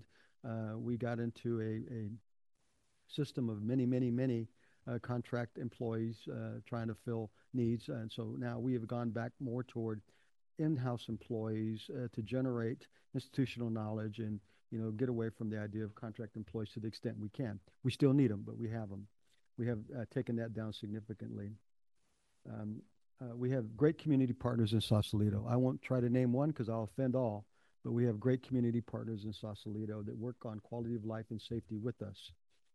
The park improvements at MLK, Martin Luther King Park, Dunphy, and Southview through the certificates of participation, that is mostly done. So that's really a strength for the community to have parks in good condition. The labor contracts have been mentioned, and then the compassionate closure of the Marine Shipping encampment. Those are all strengths. In terms of weakness, again, old infrastructure, number of lawsuits, our risk profile, our reliance on other people's money, tourists, grants, the maintenance of our waterside facilities, and our use of Tidelands Fund to fix that. That's a weakness. We have a number of older docks and fishing piers and things that are in disrepair and don't present the best space to the public and to the people that come to Sausalito. And we have a Tidelands Fund, Tidelands Fund that, you know, we haven't really been intentional about, in the words of our finance director. So we also do not have yet a comprehensive infrastructure and facility analysis which integrates our finances and our resiliency efforts. So that 10-year financial forecast is important. There's always a rising market in terms of housing, so it's difficult to recruit people like police officers. We have a police negotiation coming up in 18 months, and that's going to be interesting given how difficult it is to recruit people. We have a challenge or a weakness with, you know, unhoused. Our normal staffing isn't a system that's set up to be sustainable to deal with another encampment. We have, again, the public shoreline in disrepair, lack of EV charging stations, and then a current number of unfunded grants that we don't have a yes or a no on, and some more work to do with our grant consultant. In terms of opportunities, a 10-year financial forecast to guide our budget resource allocation is an opportunity. Yeah. In play. It's being worked on. Started, a committee was set up by then Mayor Blaustein that includes Councilmember Hoffman and Mayor Sobieski, former Mayor Ray Withy, and our finance director to work on a 10-year model. And so it's in play, but it's not done, so it's an opportunity. Looking at our capital improvement program is an opportunity. Sewer consolidation is an opportunity. What I call targeted undergrounding district formation is an opportunity. Not citywide undergrounding. It's for certain areas that have a desire and want to participate financially and go through all the hoops and hurdles with us in PG&E. That's an opportunity. Building off the general plan that exists, the general plan 2020. So building off of that general plan, which, you know, cities do every 15 to 20 years, and they are heavy lifts and they're necessary. But also within that general plan to work on areas of the community that are broad and diverse and have different opportunities. One is obviously the Marin Ship, and that's been stated. Obviously downtown and Caledonia, and that's been stated. And the other one is the Bridgeway area of Dunphy Park is also another opportunity to integrate plans that would in fact create an alignment with the general plan that's already been adopted. The Marin Ship is full of potential. The blue economy was mentioned. We need to continue the progress made that we have had in our Community and Economic Development Department regarding planning permits for our residents and for businesses and people that want to come to Sausalito. It's been a work in progress, but significant. The backlog that existed has been significantly impacted in a positive way. Permits and planning and our streamlining and following the recommendations from the Economic Development Advisory Committee about what we do to streamline and get our house in order so that people don't have, you know, a maze of bureaucracy to deal with. So that's being worked on and progress has been made. And also with our code enforcement backlog, progress has been made. The city council adopted a strategy of compassionate care for homeless and unhoused. And in that same process, they also asked that we become more of a partner with the county and asked the county to become more of a partner with us. And so in that regard, we asked the county for $1.5 million to help with our encampment. It came from the council. And the county, working with the state and within their own funds, provided a $167,000 grant for this purpose 2 years ago. They worked with us in the state to provide a $500,000 grant to the city, which the city has received, and we're currently working with them on a matching grant of $500,000 from the county. And what we'll use that money for is, as the main approach to helping the unhoused in our community and providing housing, is what's called the Dorothy Gibson House. And so being able to use state and county money to build that project up is a significant opportunity to impact 2 unhoused persons in our community. We need to finish Dunphy Park. Phase 2 of Dunphy Park is still out there to be done. It's an opportunity. We need to reopen the Marinship Park, which has also been closed for a year and a half, is something that we plan on bringing forward in the next quarter. We're looking at impact fees and new revenue streams to accommodate new growth. When the housing element required by the state of California was completed by the city of Sausalito, it talked about 724 units needing to be built here. And the thought with impact fees is impact fees should be implemented so that people that are new to Sausalito pay for those costs and not the current residents of Sausalito. So that impact fee is an opportunity, and that discussion is coming. We have to look at the city council's ask in their agenda, an opportunity to look at our policies on what our reserve level should be. You know, is it 6 months? Is it a year? Is it 3 months? You know, that's an important opportunity and conversation that needs to be had, as well as our leases. You know, are our leases all going to be market? I heard that earlier in a conversation about what it is we want to do. Are they going to be a la carte? You know, certain people have certain needs, certain people are certain operators. Some businesses are for profit, some are nonprofit, some are a hybrid. And so what's the council's philosophy toward managing those leases? And that's an opportunity. I call it see-click fix, but it's also an opportunity to involve our community in helping us to understand needs in the city by an application. So we've been working on this for a year, a little bit more, and I'm hopeful that this is the quarter that we get that to the finish line. There's a test of a see-click fix app, which we called Rock Solid. Kevin, is that what it's called? Rock Solid, which we're testing right now. But what that will allow to have happen is visitors, residents, people can get on the application and help us. And the way it's worked in cities that I've been in is typically someone calls, says there's a pothole, fix it. But if you have a see-click fix act, someone takes a picture and says, I'm helping you, there's a pothole. It's a whole different dynamic, a whole different interaction with the community and others, but it also allows us to track all the things that happen in a community, that how many potholes, you know, how many things are related to uneven sidewalks or what buildings need to be. Anything that comes up, we can start to build a database, and then that can inform decisions and resource allocation. So that's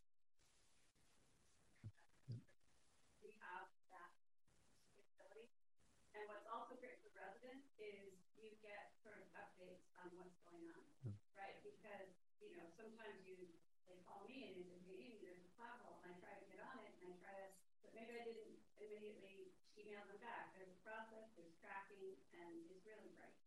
Yeah. Yep. Thank you for that commercial. So we're happy to get that moving. It's an opportunity for more community engagement at a fundamental level related to our infrastructure. You know, the continued focus on diversity, equity, inclusion, and belonging. That's an opportunity to continue and do more.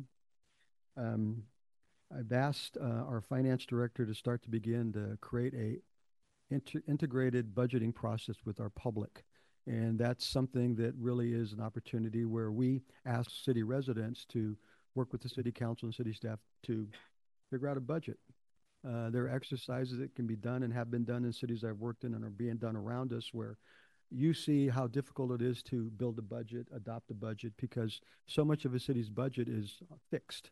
Your employee costs, your debt service, your pension payments, your utilities. And so what you really have to work with as a city council is maybe 10%, maybe 15% of that budget. So we want the public to see how that is and see if they have an understanding that we have or have a better way to approach things. So Chad is working on a preliminary exercise this year, but we'll be into a full-blown exercise the following budget year. So that's an opportunity. You know, we need to do better for grant requests on infrastructure and climate change needs, and we understand that. We can improve our shoreline through partnerships. We have many partnerships, government partners, private partners, regional partners, so improving our shoreline that way. And then our quality of life opportunities, and one example was the new, you know, Toast to Sausalito, which was really vibrant, you know, the program to create, you know, activity in selling boats, to embrace diversity, Gay by the Bay.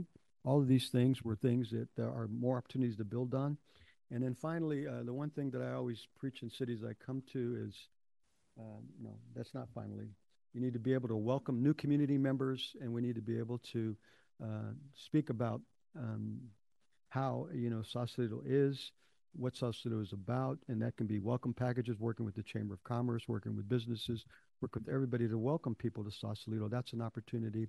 And then the one that I was saying is finally, the other opportunity is this city has what's called Willow Creek. And, you know, creeks in cities are really interesting and, to me, precious. So Willow Creek is an opportunity to embrace it and work toward figuring out how to make it more integral in the community rather than, you know, just the Friends of Willow Creek pushing that. But I think it's something that the city could embrace. So all that is opportunities. So threats were mentioned, but I'll give you mine. And it's infrastructure or insurance and risk management. It's infrastructure, which is integrated. It's climate change and extreme weather events that create slides and other catastrophes in communities, which Sausalito has already experienced. It's making sure that we have revenue that is managed in our property portfolio. You know, having parking lots and buildings and leases is something that if we don't do it right, it can be not good for anybody. So that's a threat. We obviously have done a lot of work on our pensions with the Bartell Group and with this council, and prior councils were aware of this, so they set up the 115 Trust, but we know there are pension spikes. It's an unknown. And so making sure that we're monitoring them and, you know, building toward, you know, how we approach them. The city at this time has $3.9 million in its 115 Trust and another million or so in its post-employment benefit trust. So total, you know, there's about $5 million that can only be used for those two purposes legally. You cannot use 115 Trust money for, you know, paying for a park. You got to pay pension obligations or expenses with that. So that's it's 3.9 million in the 115 Trust specifically for pensions. Cybersecurity is a big deal. Cities and, you know, ransoming and approaches are prevalent throughout this time and in this country. You saw what a cybersecurity and a ransom did to the city of Oakland. It's done this to other people. So, you know, we have put together a lot of things in place, but as a small city, trying to figure out how we don't get held up or have, you know, problems with someone else getting into our systems through technology is an ongoing challenge and a threat. And then last, you know, the city has really been aggressive in going out and getting funding. And so these funds, which, you know, are other people's money, and the latest example was the ferry grant, which was $2.4 million, was it 7 years ago? And here we are with a headline in the Marin IJ about, you know, the city council unanimously adopted an approach. So, you know, we have other grants that we've received over time that also are going to take some kind of council direction. One of them is obviously the Bridgeway grant south of downtown. You know, the city council authorized going out to get what I call different scenarios with grant money, but there's $500,000 sitting there that is being looked at by our staff and by the community and by the council as how do we do this and manage it in a way that it doesn't impact public safety, it doesn't impact the business, it doesn't impact the neighborhood, is resilient, all of those things. So, you know, the idea of that as a threat is because we could get stuck again. And so we want to try to make sure that you're aware that we know it's a threat of getting stuck again, like you did with the ferry grant. So having some real attention paid to it is what we're doing internally. Director McGowan is working on an ask to reconfigure that whole ask so that there is some sequencing and no silos. So that is something I hope that the council is mindful of and we're aware of. But if we turn into a 7-year time frame on that project, that's not good for anybody. The downtown concept, which the city council approved $188,000 for a year and a half ago, has the possibility of becoming a similar kind of argument. Are we going to do this or not? And so staff is sitting here saying, these are things that we go out and we try to do. And then, you know, because there may be concerns or maybe there's a better way to do it, they turn into, you know, really involved situations that, you know, I think aren't best. I think knowing upfront that these are going to be challenges, and I believe they will be, because many people sit on many sides of these issues, especially as it relates to, you know, Bridgeway and downtown. These are hard discussions that the council is going to have, and the threat being nothing gets done. Nothing gets done, or it takes longer than you want. And again, I think there's been council direction to look at these. There's funding for one of them. We want to look at them a different way, but at the same time, we truly know that there are a lot of people that need to be heard. And so that process and that transparency, and this is part of that, to tell you all, we see what we've seen. And sitting in these meetings and being on the other side of questions and comments from the public, we're mindful and we're trying to do better. So those are the threats, those are the weaknesses, those are the opportunity strength that come from staff. So I thank you for your indulgence on that, and really thank you for your work on it, Mayor and Council.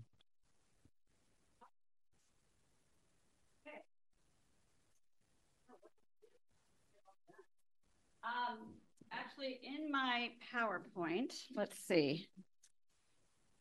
If we could go, I believe it's right after, it's slide number 5. I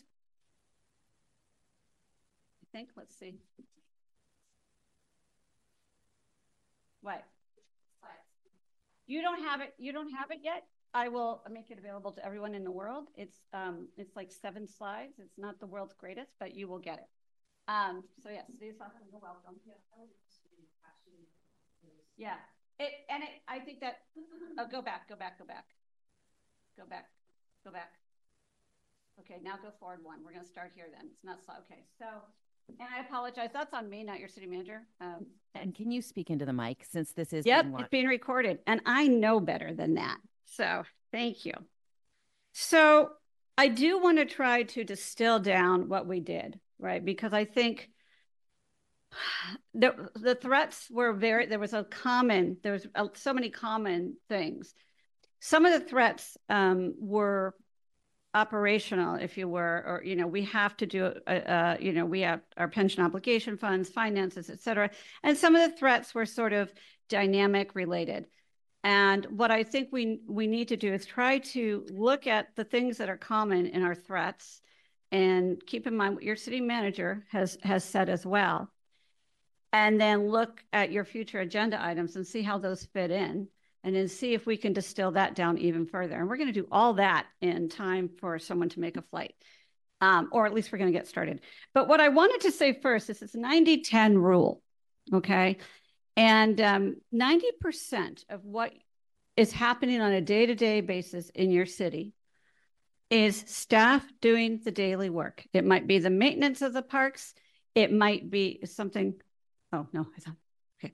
You know, it is hiring people, right? I mean, hiring people doesn't just, oh, that happened. That's great. No, it is all of that, right? It is the budget analysis. It is washing windows. It is fixing potholes. That's 90% of what staff spends their time on. And about 10% is left over for council initiatives, new projects, new stuff that goes beyond. Now, some of the stuff that we'll talk about today really fits into the 90% that staff does. It's not like it's additional stuff. I mean, they're telling us there's things they need to be working on.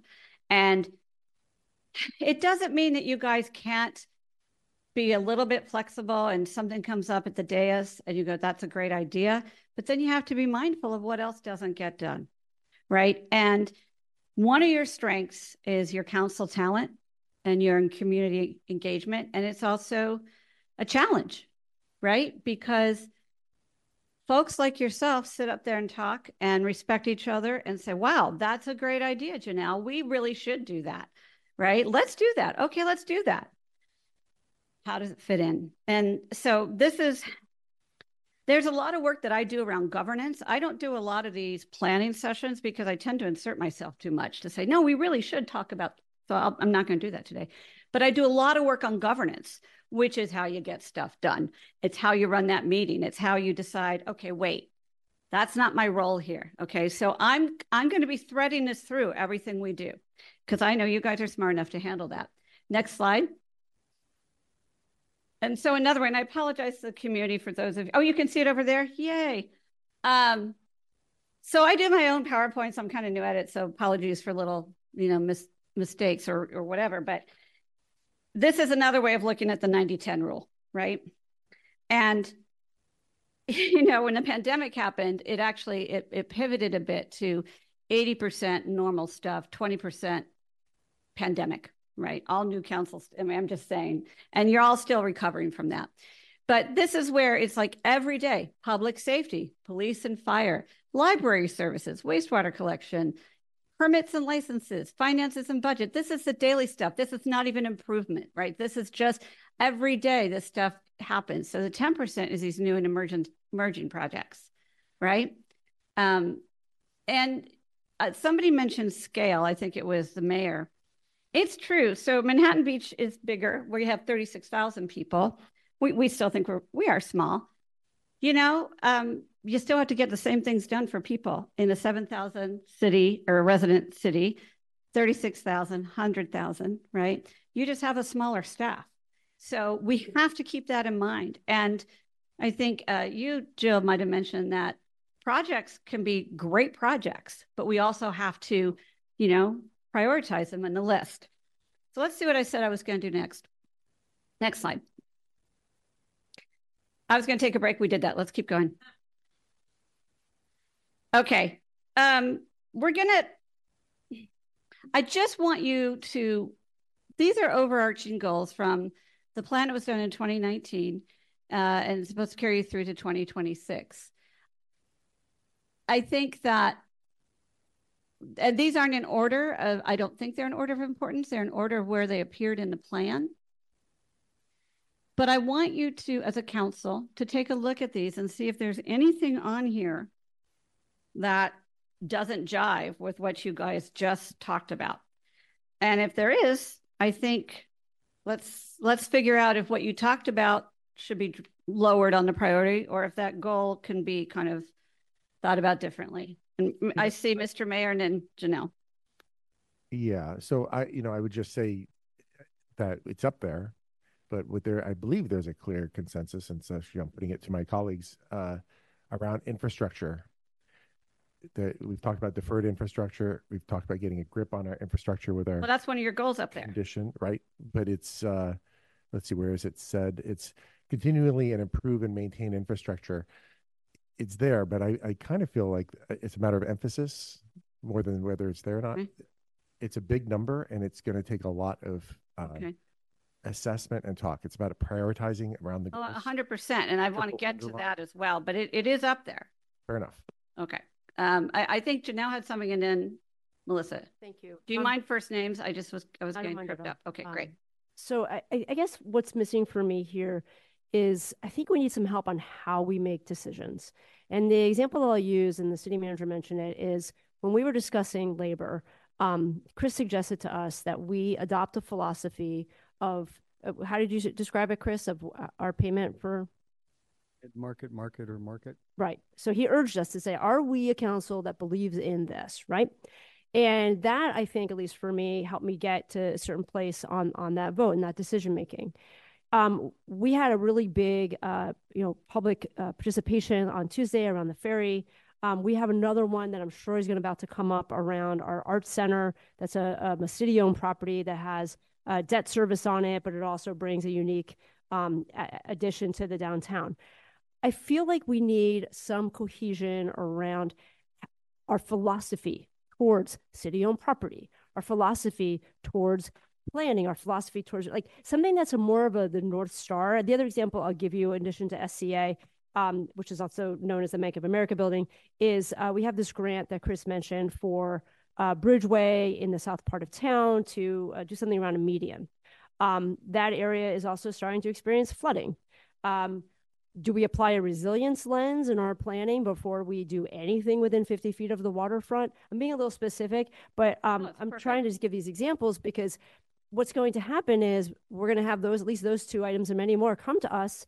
But if we don't have sort of a policy about how we deliver those services, then we're just going to have these battles that we have traditionally in Sausalito. And I'm wondering if there's a way to focus on like thematically, like our philosophy around nonprofits and city-owned land is X. Our philosophy around new planning in 50 feet of the waterfront is Y. That would help me find a North Star and some a thread for decision making. All right, let me hear other comments, and then I do have some ideas on that. I appreciate those comments, and I think that that's spot on. I just, in terms of the goals, I think we all just touched on disaster preparedness and emergency management, and that's not directly addressed up there. And I want to figure out a way to pull that together. Yeah, and I would say, oh, sorry, Joan. And you mentioned it, and some of our, weaknesses and strengths made reference to it. I don't know how to frame it, but I might call it governance.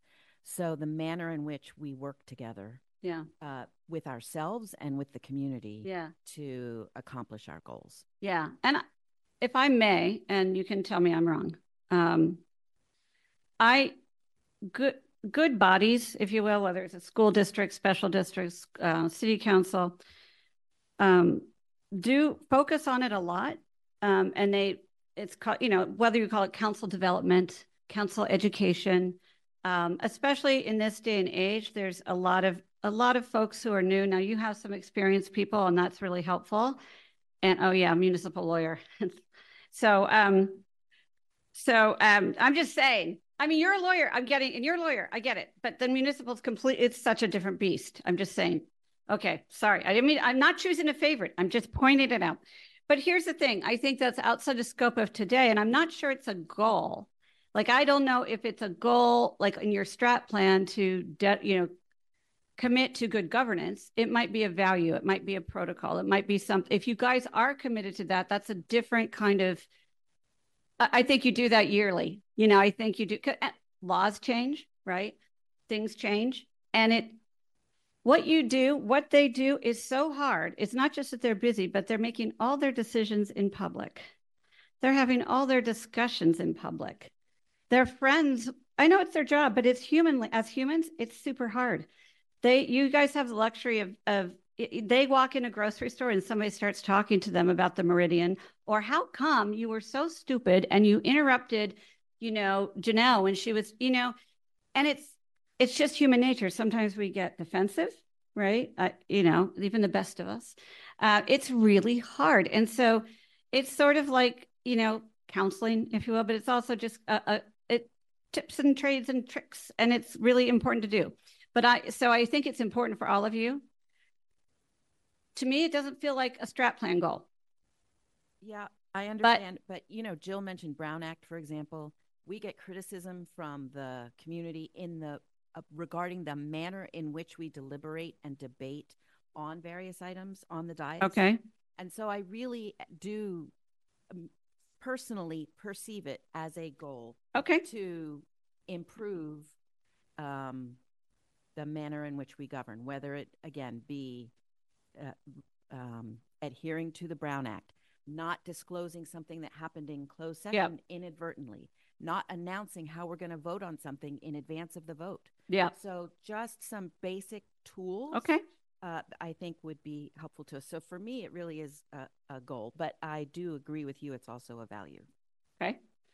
Did somebody else have their hand up before okay, so if I were sitting where you're sitting, I do think what Melissa said is something to really consider, because 2019, when some of you did this, while you put climate resilience or climate change resiliency, you mushed it with infrastructure, right?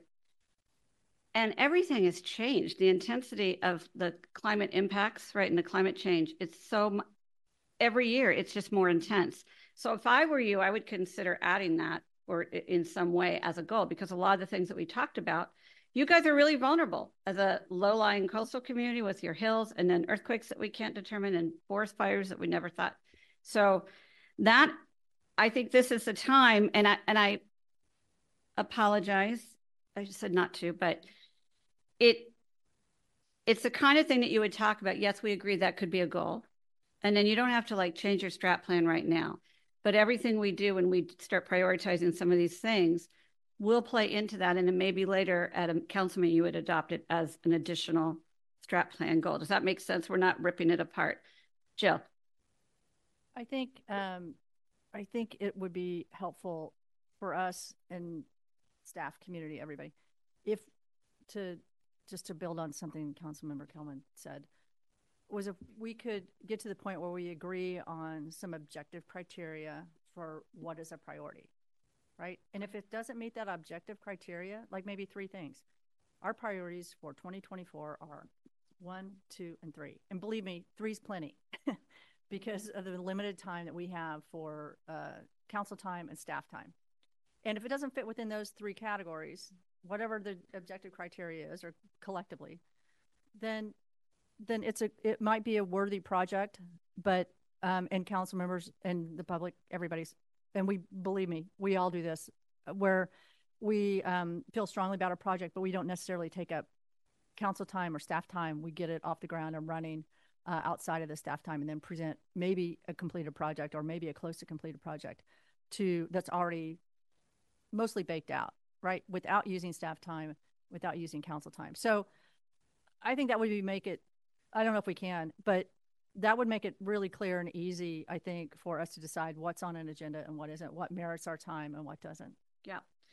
And I did mean to address what Janelle said, because again, so criteria to me is a little bit different than priorities or criteria or goals, and both are important, right? So like if you had the 3, if our goals are, we don't want, people forced out of their homes because of the climate or whatever, but I think a criteria for me is, well, are you looking at this through a financial lens? Are you looking through this as a climate change lens, a DEIC lens?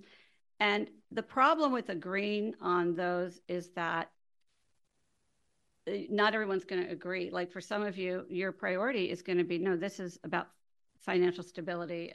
Now, they often overlap, right? But maybe you want to come up with a list of five lenses, and it's not something you vote on and you agree on and you have to hold each other to, but maybe it would be valuable, because that was one of my slides earlier on that I skipped over. Sorry, I just have to laugh at myself. But what is the lens, right? What is the lens? And so and it doesn't have to be mutually exclusive, right? But sometimes, and it's helpful to understand, right? And I think that will really play into how you prioritize the goals for this year. Yes, Mr. Mayor. I also just have a question for you and my colleagues and just everyone to think about, which is, how do you strike the balance from a governance point of view, about low-hanging, easy, small things that make a big difference?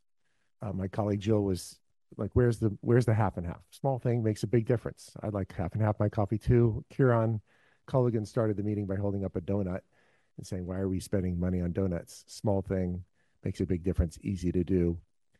When I think we have a sculpture that means a lot to the city, the Sausalito Sea Lion. It's a small thing. Maybe. But it's taking staff time. It might take interaction with another mutual agency. It might require city council action. Certainly doesn't affect our resiliency or our financial stability, but it's kind of a big thing. So we have a lot of little things that I think culturally we could either consider and dispatch quickly because they're low-hanging fruit, but they're actually not admittedly, none of them are in the top essential items, and yet we want to take care of them because humans don't live by bread alone, right? You do have You other gotta have the things. bread in order to have the statue, though. You do. So you And- got to take care of those and things. So that's the here's what question. I would say, and I'd be interested in your colleagues' comments, but I would say the how, or is you, for a council member to say this is easy for staff to do, is you may not understand. It does sound easy, right? But it may not be. You've got a coastal commission that oversees things, and that causes interaction. There's I think that you have to, you trust your city manager and his fabulous staff to say how it gets done. And so, and yeah, you don't want to just be the folks up there that are just money, check, climate, check. But and also a lot of these projects probably have advocacy groups or tied to them, which is great, right? And a lot of times community-driven projects, that's the only way to get them done. And that's great, but that is also what takes so much time. And because you need to listen to that public, staff needs to staff that commission. Government work is really deliberate, methodical, and actually for a reason, right? Like I was driving by, what is it? Maybe this is a bad example, but when I was in San Francisco, I drove by the Salesforce building. Is that the one that's sort of having some problems? See, I knew I'd get it wrong, but that's and I don't know that this is the reason you're having problems, but I was thinking about it because when we think of innovation and we think of, especially Silicon Valley, which is probably a strength for your area, we think of, there has to be innovative ways to do things. And why are all these permits and all these things? What's this process? And what's this? Because government's job is, at the end of the day, protect people. Government's job is not to make profits, although you don't also want to be, not financially stable. So, you have to be really methodical and slow and plodding, in my opinion. And that's just me. So I think that you should have some fun things that you get done because there should be joy and there's a lot of, it's so beautiful. Anyway, you were going to say something.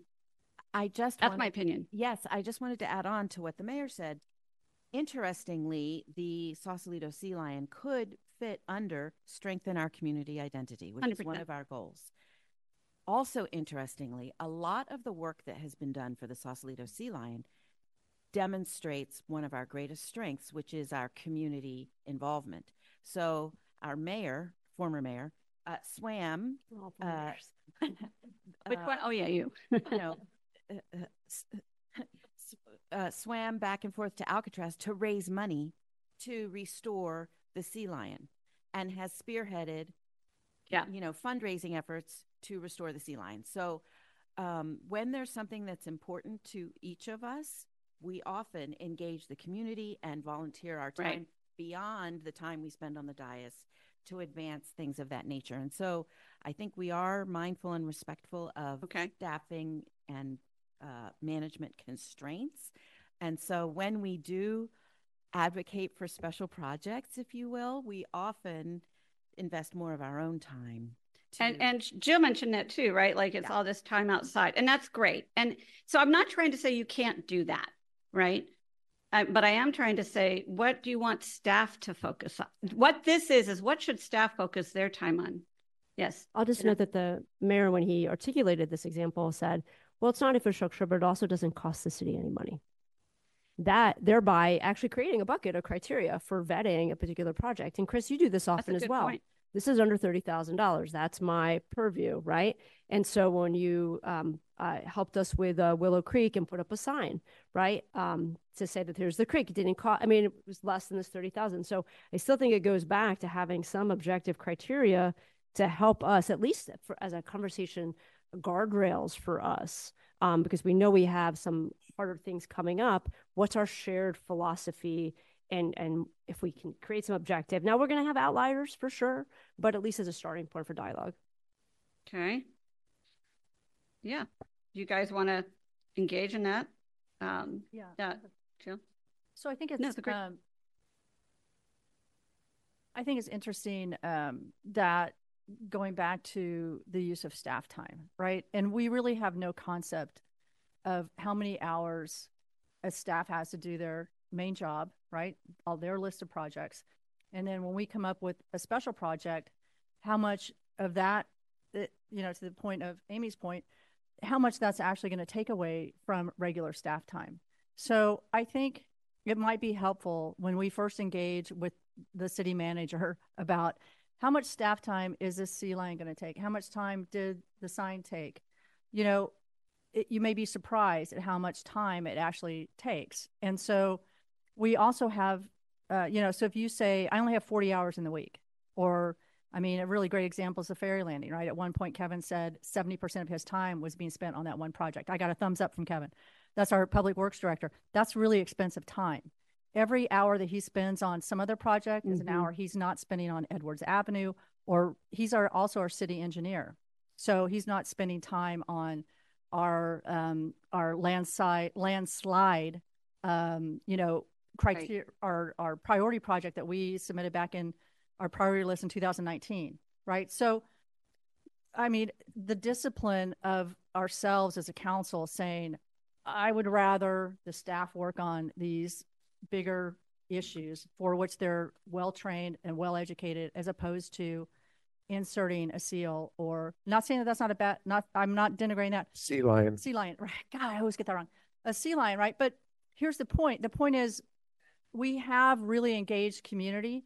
We have people in our community who have contacts at the Coastal Commission, or not the Coastal Commission, but BCDC.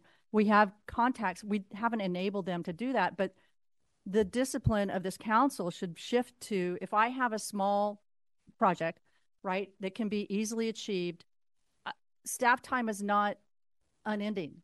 You're taking the staff away from the other very important work that they're not getting done.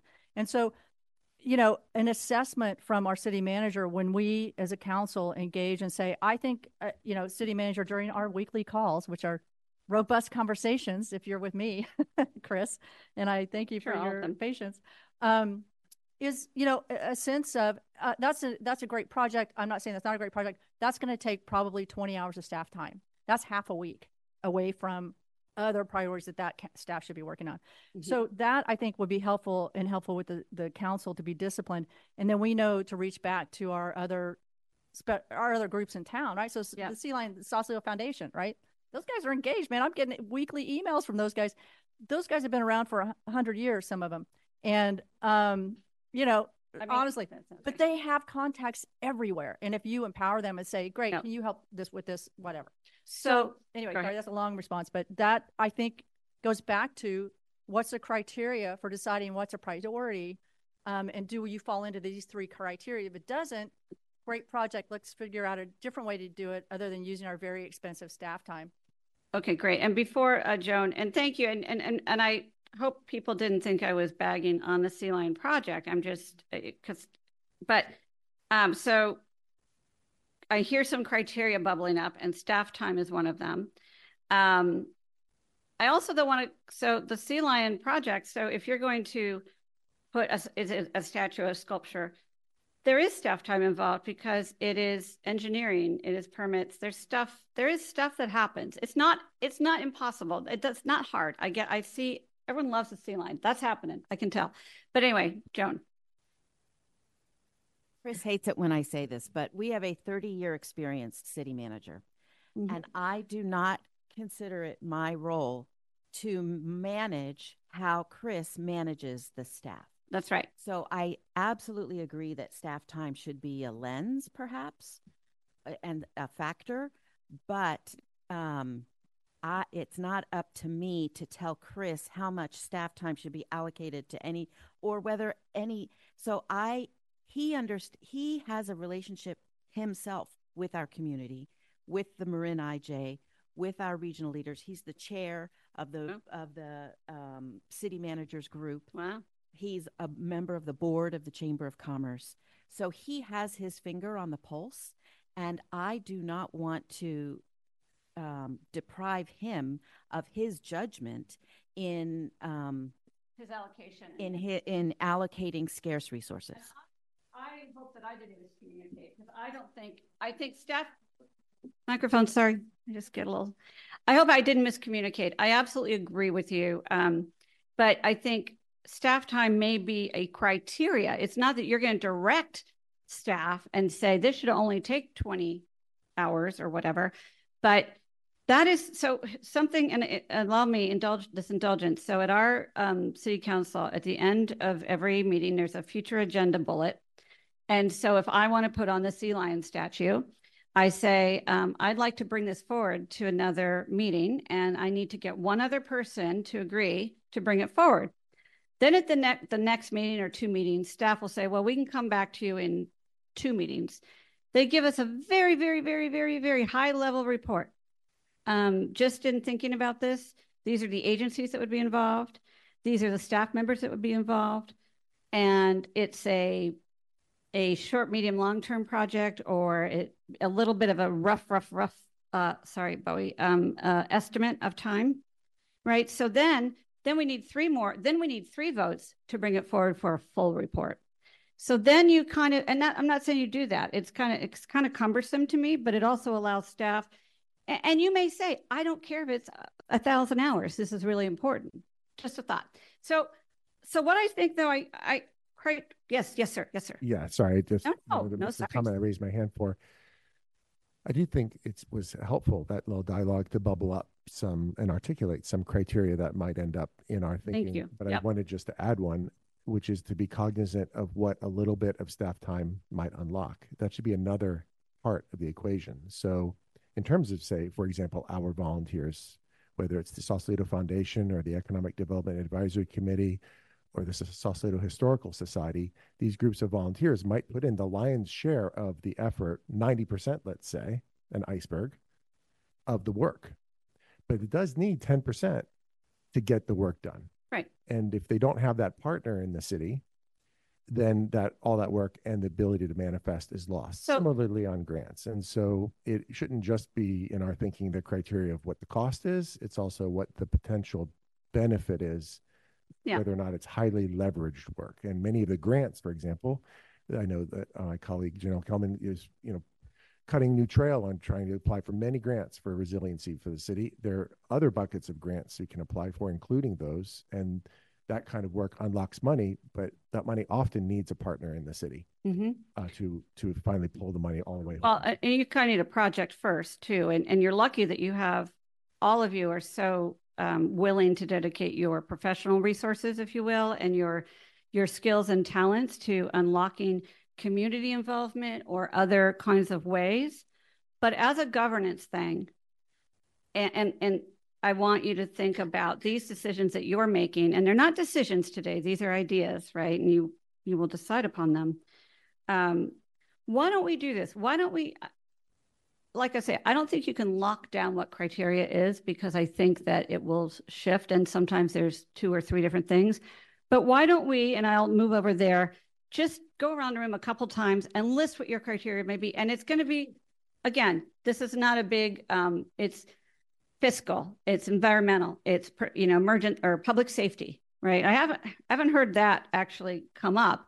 However, what police and fire do is greatly impacted by climate change too, right? And so let's just do that, and you'll understand. This is nothing that we're going to codify, but I think it'll help with some understanding. So I'm going to move over to my very professional whiteboard over there. Sorry, I just want to clarify, because I think there's my concern is that we'll say all the things that we're worried about again. Like, we're all worried about climate change and public safety, and we'll list them off.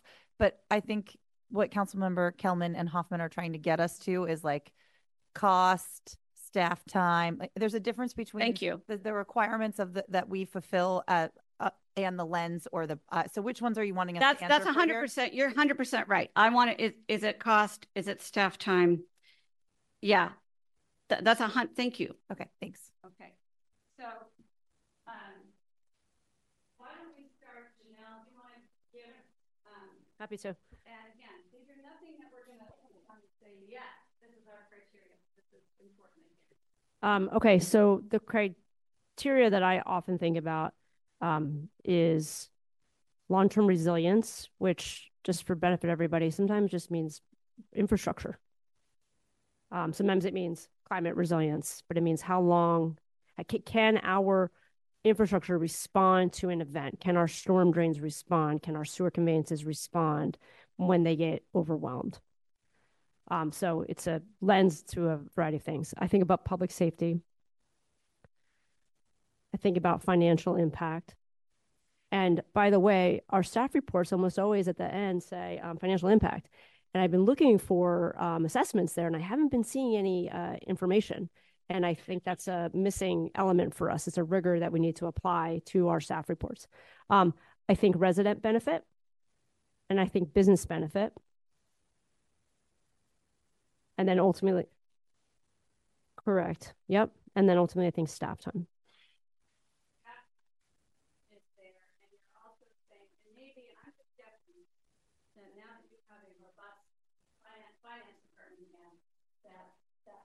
Something that would be helpful to council. Okay. Yep. The mayor and I sit on the agenda setting committee, and a goal we shared with the city manager a week ago is that every staff report identify what strategic plan goal is being advanced by the project. And each of the things that Janelle mentioned, environmental resilience, many of the things Janelle mentioned are already part of our strategic plan goals. So I see a nice way to sort of encapsulate some of our lenses is to identify how this proposed idea advances our strategic plan. So, and yeah. And then I'm totally endorse the financial and staff time, obviously.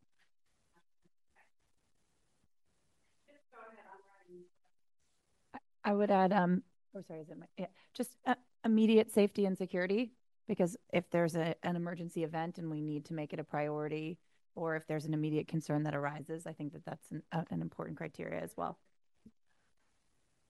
And obviously echo the resilience piece and what others have said. Yeah, I'd add, I guess maybe it was articulated benefit versus cost, but really giving some equal room to benefit, because we do have the fiscal cost as part of the staff reports, but we often don't articulate, a sort of whiteboard or greenfield assessment of the benefit. Did you? I just thought of one more. Okay. It just came to me. Can I just finish mine? Sorry, I didn't know you were. No, I just have one other, because I think this word is important to be leverage. Leverage, meaning if you invest 1 unit of something, that's staff time, or 1 unit of $1 of city money, what do you potentially unlock? So low-hanging fruit for me was, if we could spend 1 hour of staff time and $1 of city money and unlock 1,000 hours of volunteer time and $10 million of someone else's money, that seems like a project that I would think of differently than one that required thousands of hours of staff time or. It is good, but I think also getting a realistic idea from staff on what that time means. Absolutely, that would be the cost, but just to assess in addition to that the leverage, but not the benefit, because the same project, you have 2 projects that have the same benefit. One could involve, but one could involve a lot of leverage, which is how much outside of city staff and city money, how much extra human, what you call it, human hours, and how much extra money would potentially be unlocked. This applying for grants, for instance. Just given our insurance situation, something about risk, legal, or along those lines. I don't know how to articulate that. I would welcome recommendations. Yeah.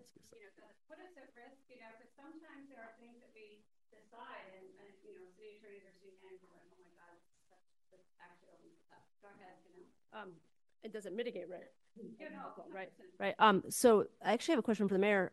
So you made 2 points, and I want to just understand them, be curious about them. The first is you said the cost benefit. Is that a financial cost benefit, or are you talking about another type of benefit? Is my first of 2 questions. Go ahead. Both. You can do a financial cost benefit, but you could do both. The cost isn't, there are two costs, I guess, roughly speaking, money and time. We've been talking about that. And benefits can be money and a bunch of qualitative things. Resilience, which you could, of course, quantify, but at the end of the day, you're also talking about saving lives. And we don't want to put dollar figures on people's lives. So if you reduce fire danger, if you undergrounding, you can specify a cost of that. How do you specify the cost of saving someone's life? You could say it's infinite. The insurance companies say it's a number.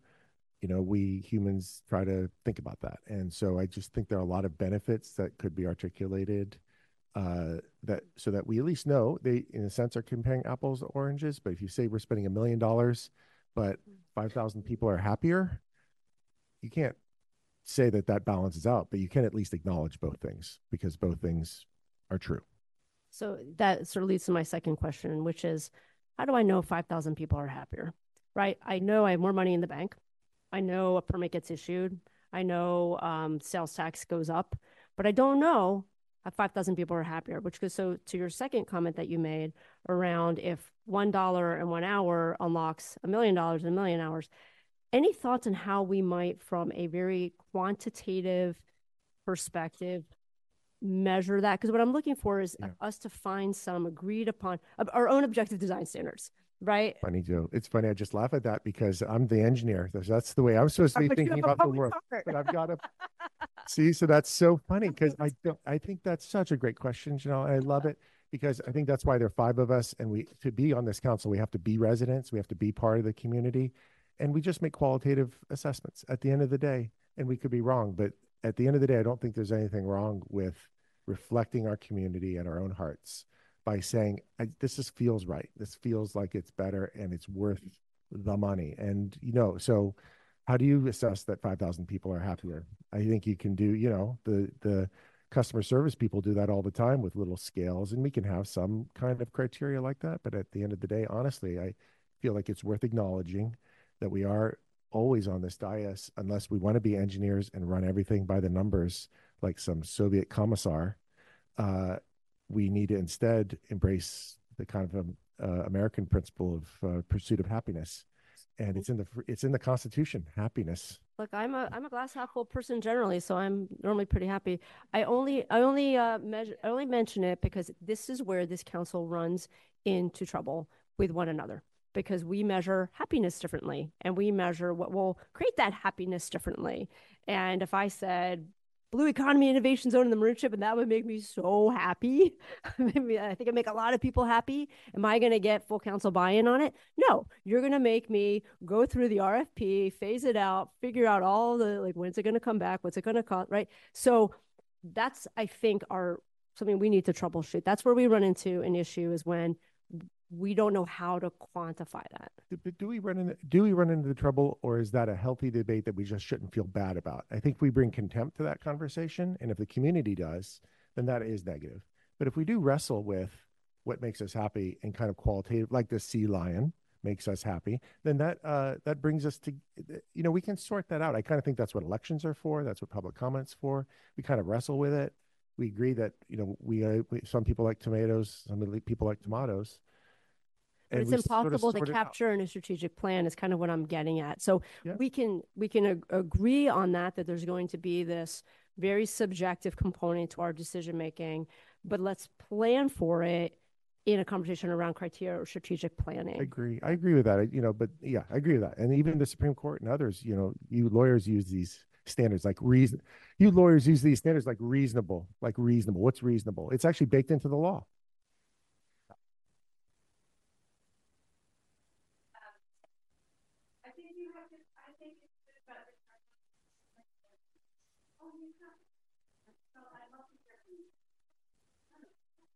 So I think interesting conversation up here. I think that it's really interesting that we received as part of this a yearly plan and a chart of what's in each of our meetings for the rest of the year. And so I think we have a finite amount of time to address things.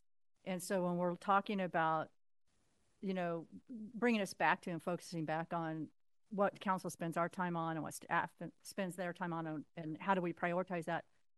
When you look at our schedule for the rest of the year, we have maybe 18 or 20 meetings left for the rest of the year. We're spending 4.5 hours today on a Saturday morning. Beautiful Saturday morning. Got here at 8 o'clock. I got up at 6. Noelle was here at 4:30 in the morning setting this up. So the value of our time and what we're focused on and how we move forward throughout the year, I think is really important. And it gets even more focused when you look at the time we have available and the things that we have to do throughout the year with regard to EIR, with regard to our ordinance updates, with regard to these things that we have, you know, by law we have to do. And then what does council focus our time on other than that? I think that's maybe when you're talking about a lens, like that's a pretty set lens to look at. It might help us focus.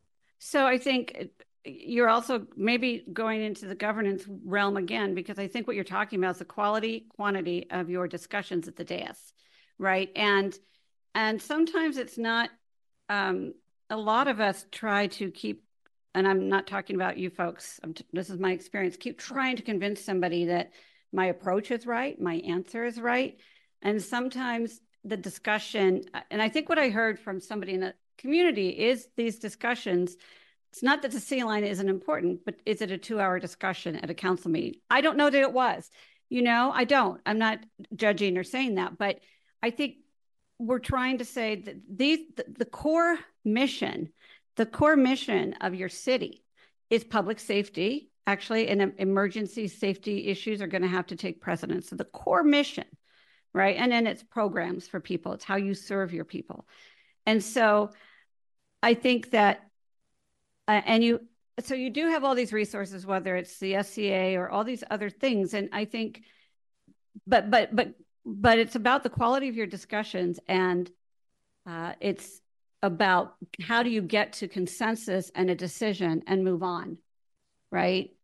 Because that's also affecting your time and staff time. And if you leave a meeting and staff doesn't have clear direction that they should go spend 30 hours on this or that, that's a problem. I don't know if that is a problem, but that's a problem. So I like all the criteria. Some of them are different. And I think, and we touched so lightly on your strategic plan goals. But I want us to also move forward with looking at the threats that were identified, and with the council and the city manager, as well as your future agenda items. And we're going to try to actually prioritize some of those future agenda items, because as you identified, does everybody on the dais have the council calendar? Because that's what you're calling it, right? And we can put it up Nope. there too. We can, and I have copies. Oh, it's in the. Isn't it in the printout too? No? Is that our seat on the left? You have it right there. Oh, not the calendar, but you have this blue thing. Janelle doesn't even have the blue thing. She didn't get one of these.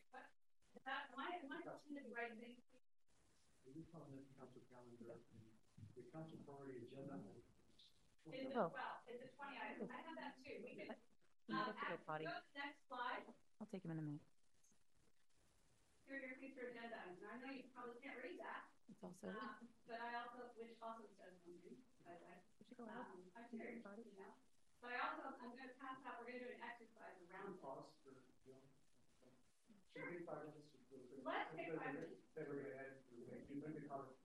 going to move to public comment in about an hour or so. So we'll take a 5-minute break. Little break, because I tried to look through everybody's threats that they listed. And I came up with some buckets of commonalities, which we're not going to address right now, but I want it in front of you. There's a lot of things I left off, and we'll address that in a minute or 2 or 3. Do we have up there? Yeah, our future agenda items. So you can see them over there. Now, there was, in somebody's notes, there were 2 things on this list that were dependent on a court case. And so they're sort of waiting. Mr. City Manager, do you know which, could you remind me of those two? The city attorney can speak to the two that we have that are waiting. I think, Sergio, are you on? Yes. Yeah, no, one of them happens to be potentially implementing reach codes. That is still pending. The Ninth Circuit recently ruled that federal law preempts a lot of reach code ordinances that allow cities to ban new natural gas infrastructure as part of construction. Actually, just a few weeks ago, the Ninth Circuit denied rehearing in Bonk. I expect that decision is going to be further appealed to the Supreme Court by the city of Berkeley. So that is still ongoing, but it is. I might have even taken that off my list because of that. Yeah. Okay. Thank you. The other one, there was another one, right? That's the one I'm aware of. And is there another one you are? I thought there was something about either Hillside or Landslide that was waiting, that had something pending. But let's just proceed. If you're not aware of it, Hillside ordinance. There's something, right, that's pending. And that is on the chart on your screen right now. Yes, I know. And so, but what I'm saying is when we talk about prioritizing these, just keep in mind that is something that you guys can't actually act on right now because of the pending case. Is that correct? That they would not be able to act on it if there's a pending case? I'm not aware of any pending litigation that would prevent the city from undertaking a new Hillside ordinance. The issue is due to the Housing Crisis Act, the city has to be mindful in terms of adopting any new standards that are not objective standards that curtail development, and the city can't reduce the intensity of housing development as a result of the Housing Crisis Act. Thank you for that. And thank you for, since I don't live here, understanding that.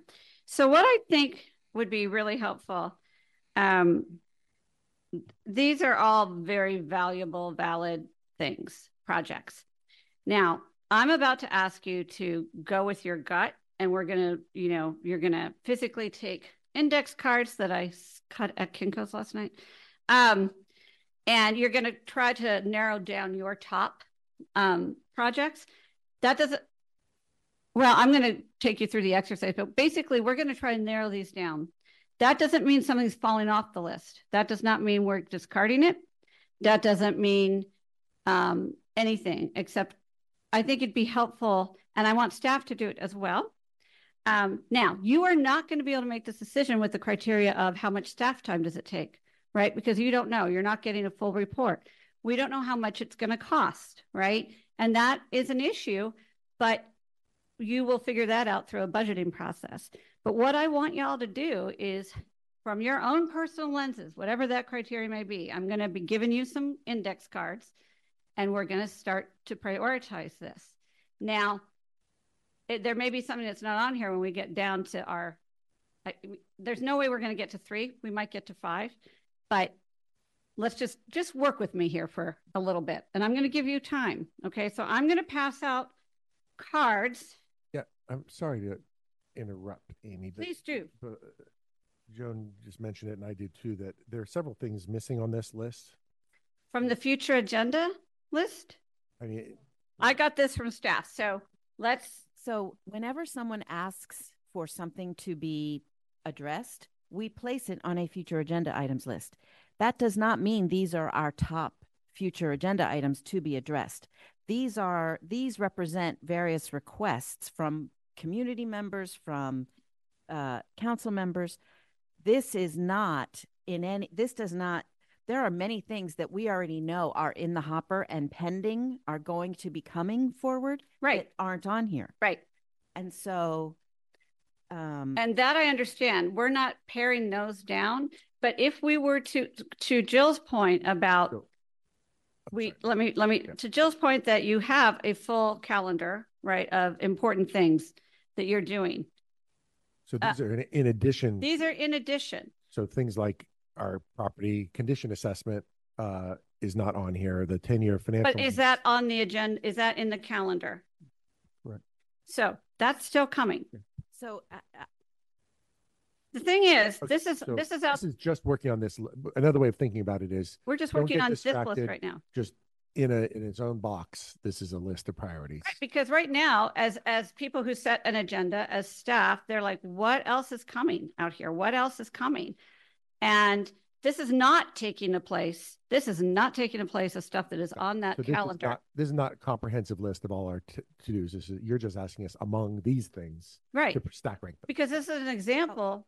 For example, revising our zoning ordinance is something we have to do, and it's by statute, by, you know, and it's not on this list and it's not in the calendar. Mr. City Manager, can you speak to that? Yeah, and that's why we have these kinds of conversations. What are we missing? What are we missing? And if we are missing them, and you know, we have people here from staff that know these things, and we should plug them in. And this calendar is fluid. Obviously, it's going to change given certain things, but the future agenda items that you see up there, those are things you've asked for in council meetings. And that's the list of things that council directly asked for. What you have on the 12-month lookout or the work plan or the calendar are things that we believe, you know, we need to have ready to go that are not on that list and maybe on that list. But the second piece of information, which is the 12 months, is actually more comprehensive. This is what you have and asked for in recent meetings over the past six months to a year. Right. But some of the things that are on this list is because a community member said, hey, I have a question about such and so. We said, well, put that on the, it doesn't mean it's a council priority. It's a council to be addressed at some point in the future as we are available. But what's missing is prioritizing your calendar. Yeah, the way I heard it is set aside we know there are other priorities that are not on this list, but here's a sheet of paper that staff.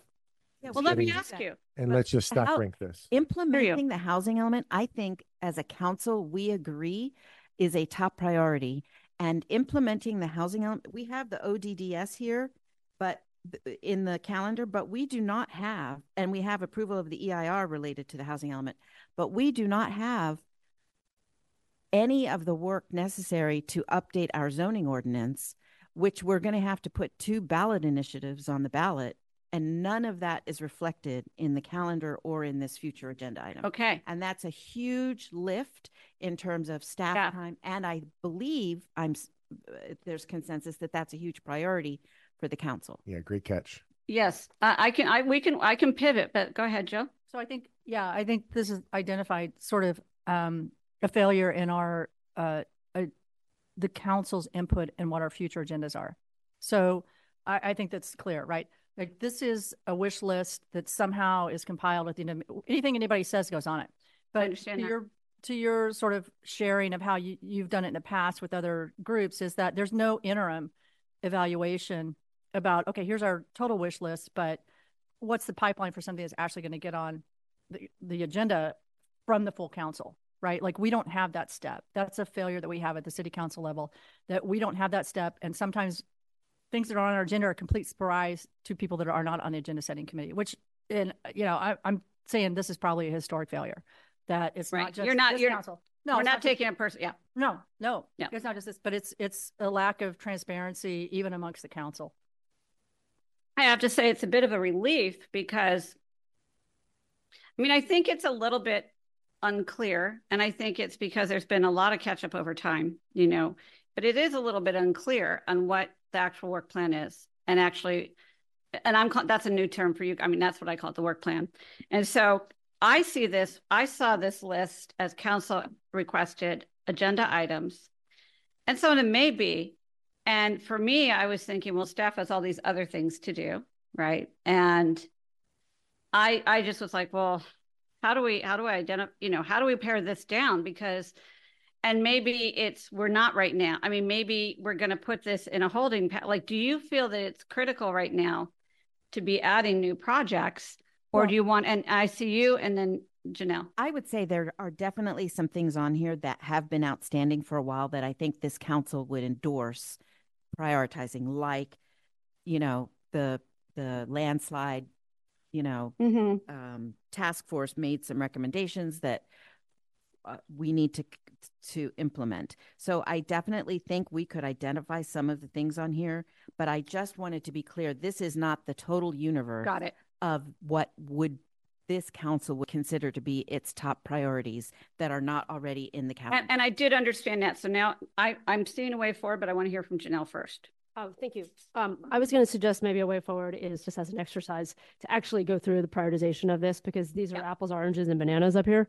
And it'll give some really great insight for one another in the community about how we sort of view this. Also with the caveat that at least 3 of these are umbrellas, where 2 or more actually fit under that umbrella. So we should consolidate as well.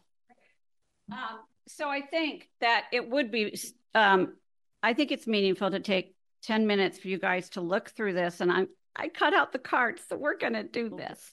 No, but, and with the acknowledgement that it's not, you know, it's not everything is going to rise, right? And so I think there's is there 22 up there? 20?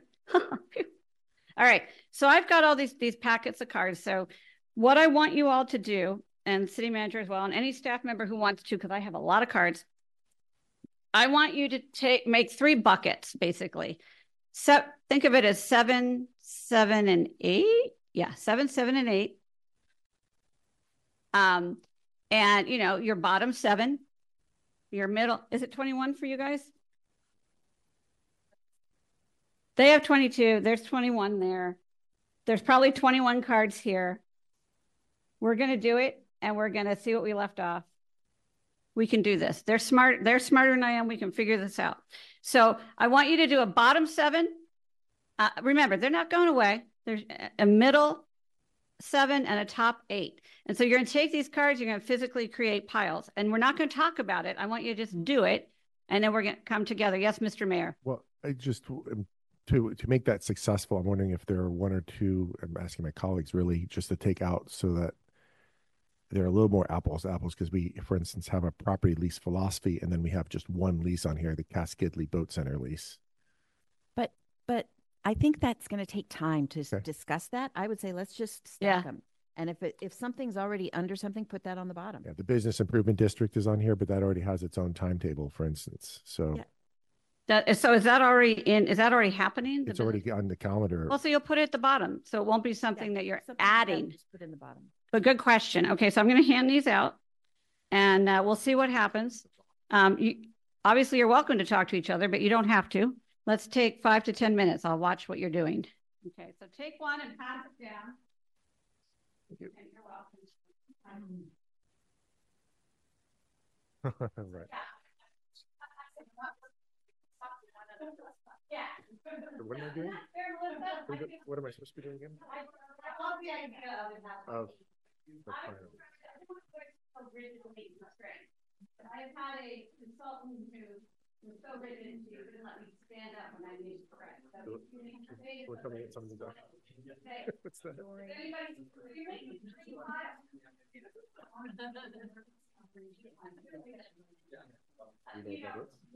almost want to say this, but hopefully it's there. Who said that? Hi, guys. I'm going to watch him. I'm going to get some more water, though, too. Oh, actually. No, well, we just said we wouldn't.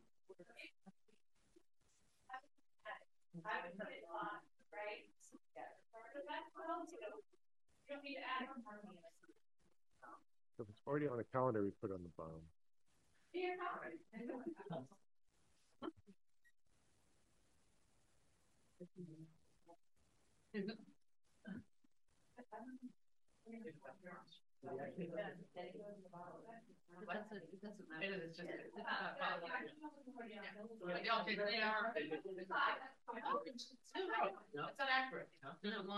Actually, how about making a stack of things you think is on the calendar? What about a third stack? Things you already think is on the calendar. I know.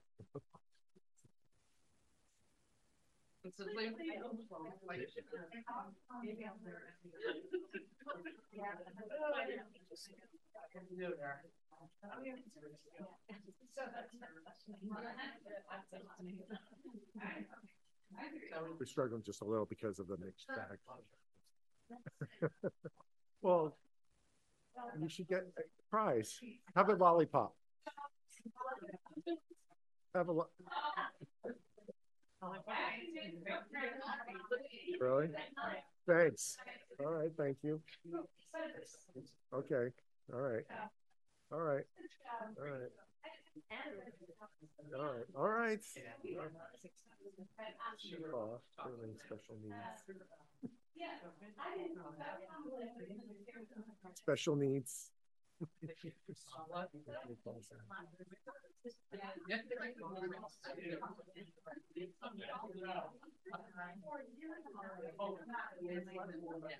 So I mean, you said 7 Christmas?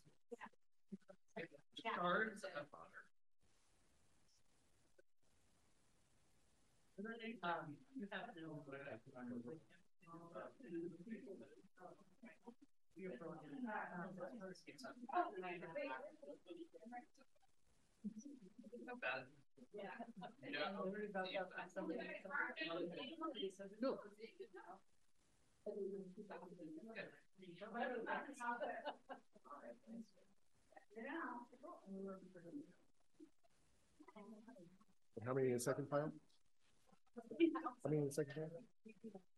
How many in the second pile? 8?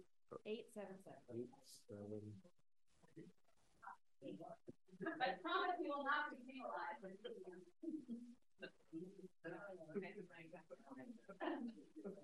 remember, you all have to. Right.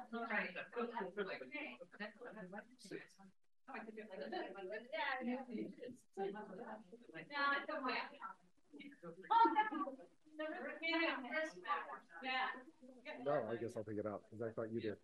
It sounded important. You know? All right, I guess I'll take it out. All right. How y'all doing? Take a minute. I gotta take. Ordering them. We get to an age that's like everything is possible. It is really hard. We all love all our children, right? Sure.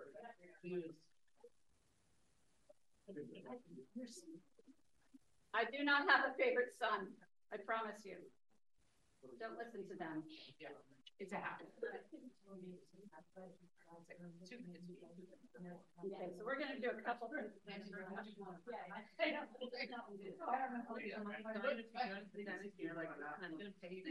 is it? Okay, so. What price will you give me? So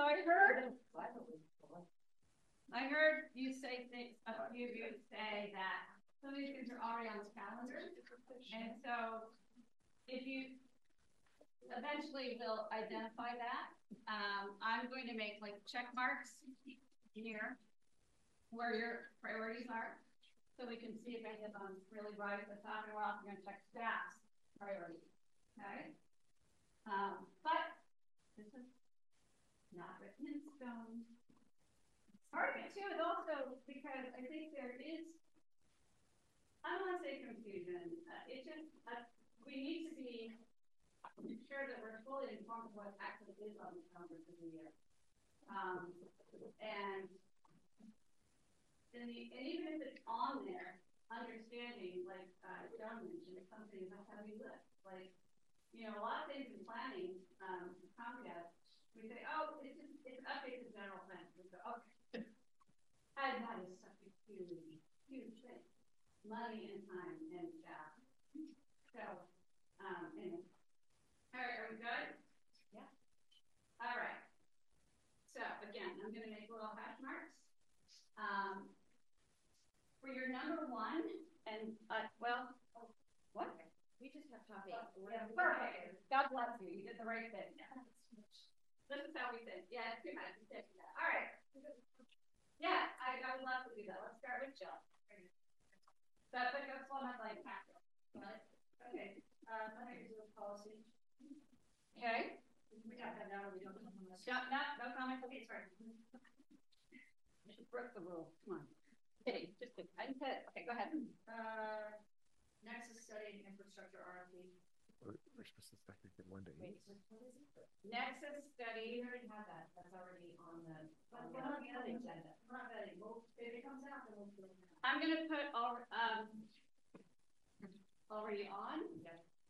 Okay. Do you like the jihad, whatever, that's what all, geologic hazard, not hazard, okay, got it?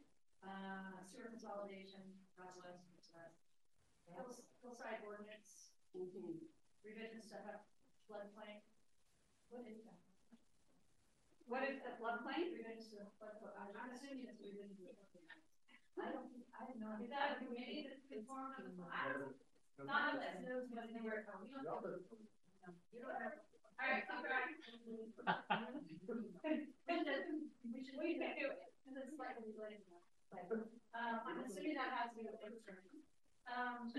Explore options for potential catastrophic disasters. I'm blank out for a minute. Explore. No, I actually didn't. Oh, yeah. Okay. Oh, wait a minute. Public comment protocol. Okay. But that should be a 10-minute conversation. I love that. Okay. All right. Then here's my topic. Unproduced is already on the calendar. Okay. Wait. Okay. I can't hear you. Oh, they can't hear. Property lease philosophies on the right-hand side. Third down. The potential catastrophic insurance, fourth down on the right. Money reserve policies. The GAD, which for me included the hillside. Nexus study and infrastructure RFP. And that is Right-hand side. it's already on, which is good. So we know that this is sorry. Melissa, go. Okay. Joint EOC and MOU approval, because never mind, no comments. Hillside ordinance. Hillside ordinance. Why can't I remember what we're doing? Thank you. Sewer consolidation. Okay. Money reserve policies. Excellent. I mean, no bad choice. Property lease philosophies. Wait, that's not. Employee parking. Just parking. That was Caledonia, right? Yeah. Yeah. And the Dorothy Gibson House, because that's just, Okay, great, thank you. because I had the Nexus infrastructure one that's already on, and I had the odds and that's already on. So yeah, Okay, given that those are already on. Okay. Money reserve policies, Okay. options for insurance carriers, catastrophic. Yeah. Jihad. Please don't call it that. I don't know. God. Hillside ordinance. Property lease philosophies.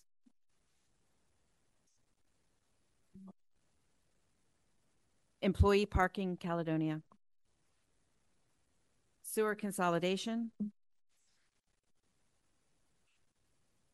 EOC MOU, joint EOC MOU. Yes. So I didn't put, where is it up there? I'll just say what I put. Money reserve policies, property lease philosophies, It's unanimous. Nexus study infrastructure RFP. Yeah. Oh, let me take that off because I didn't have any of my. I also took, I also took the bid off because that's already on. I mean, it wasn't in my list or presumably anyone else's. And so they're in the bottom right. The bid's already on the calendar. Great. So the comprehensive citywide plan was launch of employee parking, Caledonia parking, hillside ordinance, and insurance carriers. All right. Wait, let me get it in order. So can I ask all the staff people to line up? So if you're going to read, George, you'll be at the mic. So Are you going to do all of it? Or are you going to? I'm going to do mine. And if you wanted departments to do theirs.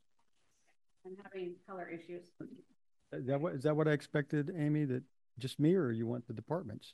All of them. Yeah. If they don't want to, if it matches, you don't have to. But if you have something else, I'd like you to bring it forward. Yeah. Okay. It'll be quick. Nexus study and infrastructure RFP. money reserve policy, Dorothy Gibson House implementation, property lease philosophy, hillside ordinance, odds review, hillside ODDF. ordinance. It's halfway down. There you go. Yeah. It's already on the calendar. That's why. Yeah. And then odds review. You did that. Hillside ordinance, I mean. She did. She put a 0. Okay. Sewer consolidation. Okay. All right. Abbott. Yes, sir. I was looking at this. Abbott Chambers, City Librarian and Director of Communications. My 8 catastrophic insurance carriers, joint EOC and MOU approval, odds review, sewer consolidation, it's Dorothy Gibson House, Business Improvement District, GAD, Thank you. and money reserve policies. Thank you. Thank you. Hello, I am Kathy Nikitas. I'm the Human Resources Manager. Money reserve policies, catastrophic insurance carriers, Dorothy Gibson House, floodplain ordinance, comprehensive citywide plan. Oh, sorry. Okay. And the last one was joint EOC and MOU approval. I did 6 top because that's what I felt. Good morning, Brendan Phipps, Community and Economic Development Director. My top 8 are perhaps selfishly skewed towards CDD. No way. No way. Okay, on my list, odds review. Odds review. Conversation and direction on the BID. Nexus study. Nexus study and infrastructure. RFP. Dorothy Gibson House implementation. Money reserve policies. Options for potential catastrophic insurance carriers. Property lease philosophy. And sewer consolidation. Thank you. Okay, Kevin McGowan, Public Works. Is there a bingo? No? Okay. Money reserve policies. Sewer consolidation, MOU consolidation with the district. Odds review. Dorothy Gibson House. Joint EOC and MOU approval. And revision to floodplain ordinance, even though I don't know why this is here, we're not being required to do so, but it's the third here, from the bottom on the right. If it's here, the federal government tells us we have to do it anyway. So, employee pay increase report. I have that somewhere. It's right there where your finger is. And lastly, I have the Geologic Hazard Abatement District, otherwise known as GHAD. Yeah. Yeah, we do have to start by that. Okay.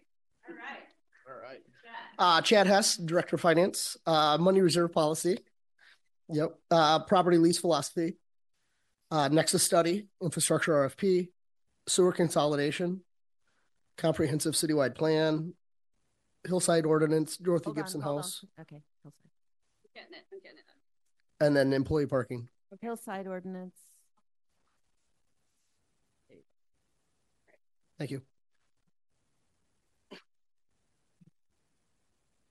All right, Walford Solorzano, City Clerk. Brandon. Odds review. Property lease philosophies. Comprehensive citywide plan. Money reserve policies. Yeah. Nexus study and infrastructure RFP. Conversation and direction on BID. Launch a local employee parking program for Caledonia businesses, and Dorothy House implementation.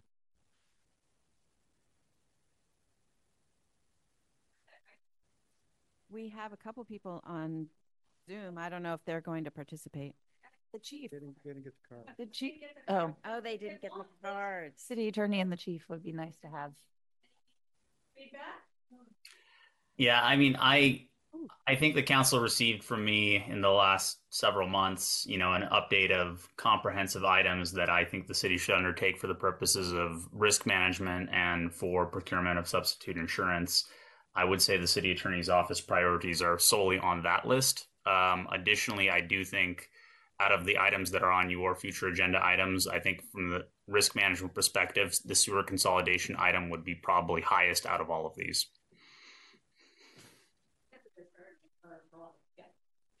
Yeah, we're nearly unanimous on that. You want me to go? Can you hear me? Absolutely, hear you. Okay.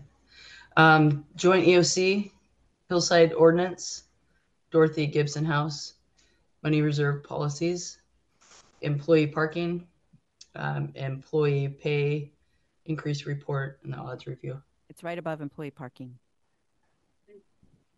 And odds review is on the right. Okay.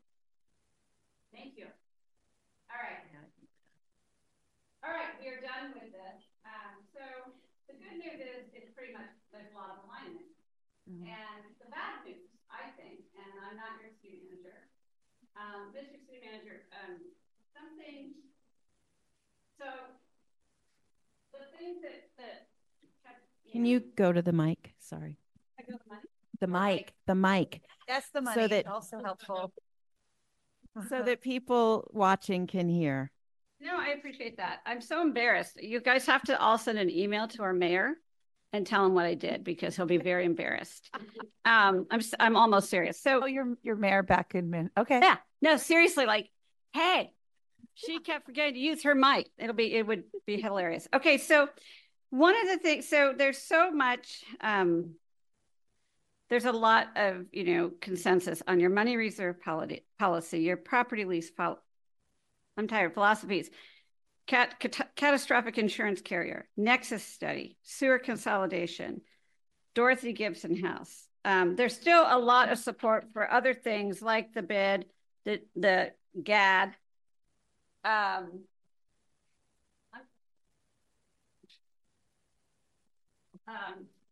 Hillside Ordinance, which sounds like it's a government mandate, and Caledonia parking and bid. So that stuff is, again, none of this is going away.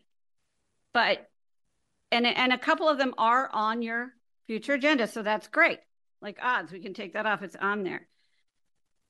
But these are big items, right? So, and I know I'm not trying to be patronizing or matronizing actually, but it's like, you understand, I think, but the money reserve policy, so you can ask staff to come back to you with some ideas on it, but that's going to be a discussion amongst you. And I'm guessing that's going to be a long discussion.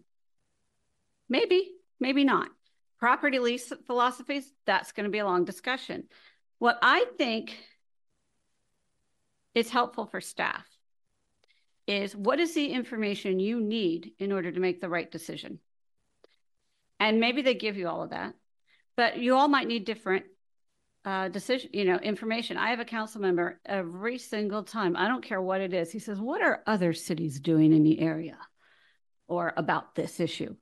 That's his voice. He's like my best friend, so I can do it. But I told staff, why wouldn't you just include that every single time? And then he's not going to ask the question. So like for property lease philosophies, I bet you that there are other communities who have these, right? Because so bring those forward, and they may not meet your visions.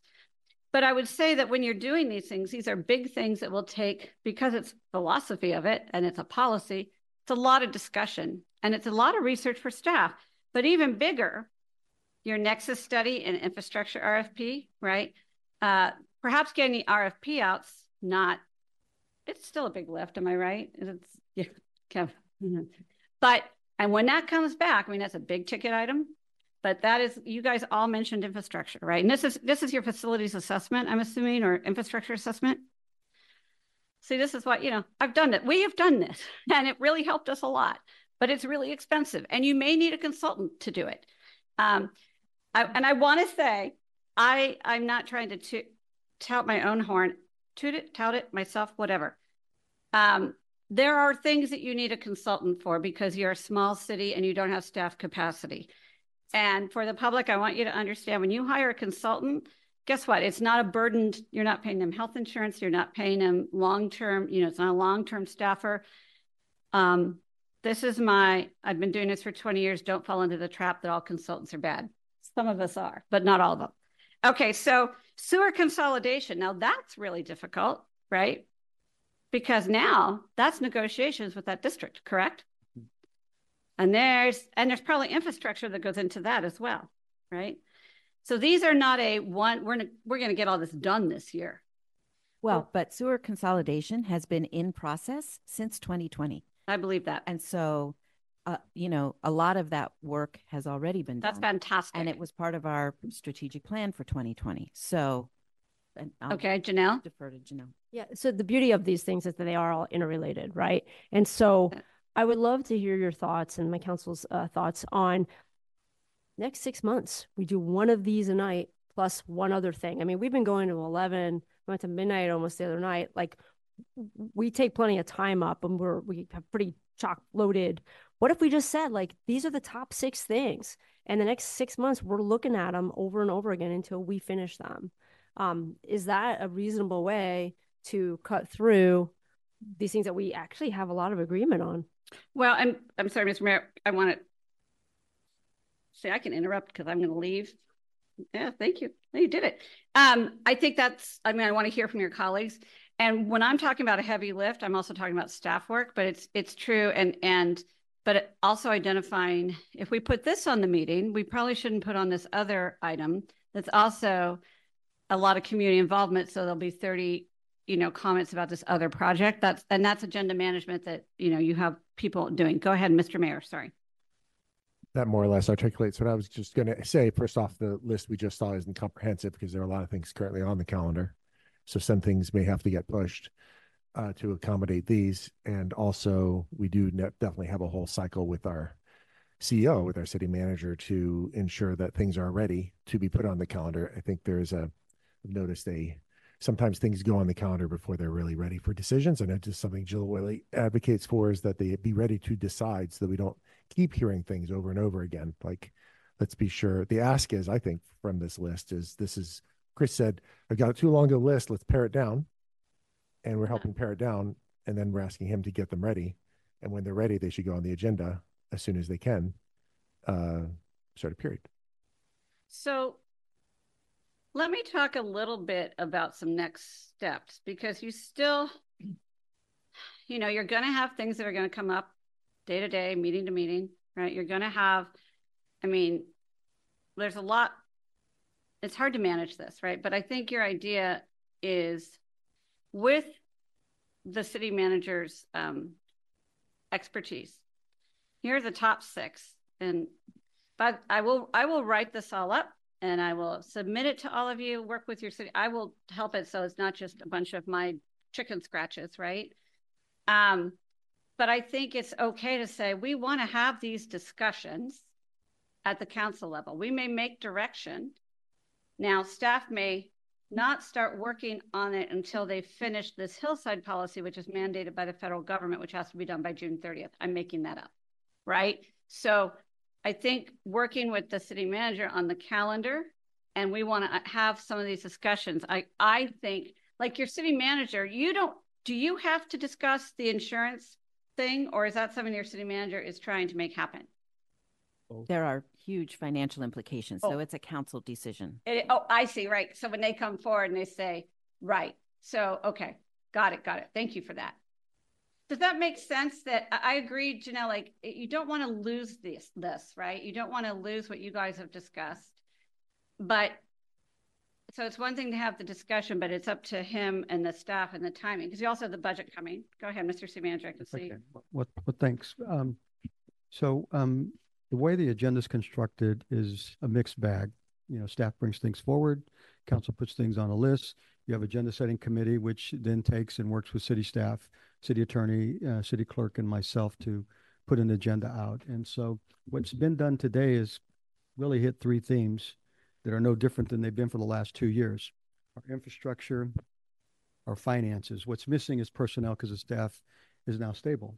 Labor contracts are in place, but what's come new is insurance. And so, in my mind, the exercise of watching people think from the 5 council people and hearing the priorities, which frankly mirror mine, that's a good push, so that when the agenda setting committee does meet, they will have the benefit of this kind of a conversation to say, yeah, we need to work on the hillside ordinance, not put it out into, the ether. We need to work on a reserve policy. So for me, just the 6, 7 things that staff has put together, but with the council's real thought process, is helpful to develop future agendas. So I'm really pleased and thank you. But I do want to point out the themes are the same: infrastructure, finance. And resiliency. Yeah. Yes, Janelle. Yeah. So my suggestion might be, and we've talked about the limits of the Brown Act. My suggestion might be to make each of these a standing item that we rotate through. We could have a discussion around the Geologic Hazard Abatement District, the upcoming engineering report, and the hillside ordinance without a lengthy staff report. We all know something about those issues today. And what we're trying to develop is policy. And so it's going to take many, many conversations. But what is our philosophy around risk mitigation through a hillside ordinance? What is our philosophy around devoting monies towards a geologic hazard assessment? Something that at least begins to vet the conversation, more like a study session for the council, right? So that when we have a meeting, council has more direction, staff has more direction, because I agree with the city manager that we're hitting on finance and infrastructure, but this is the first time we're actually giving some specifics, right? And I want to keep us focused on resolving these things, and they're going to take a lot of lift. And I know we have housing issues, EIR stuff. We have a streets program we have to finalize. We have risk mitigation that we're going to have to evaluate. But I think if we keep coming back to these with some level of specificity, what it will do is will stop us from adding on other projects that we get excited about, which are fun and exciting and have other value and may make us happy. But we'll at least stay with these, because we're saying today, we all agree these are really important. So I want to make sure we stay with that. We stay with that. Mr. Mayor, were you going to, or Joan and then Mr. Mayor?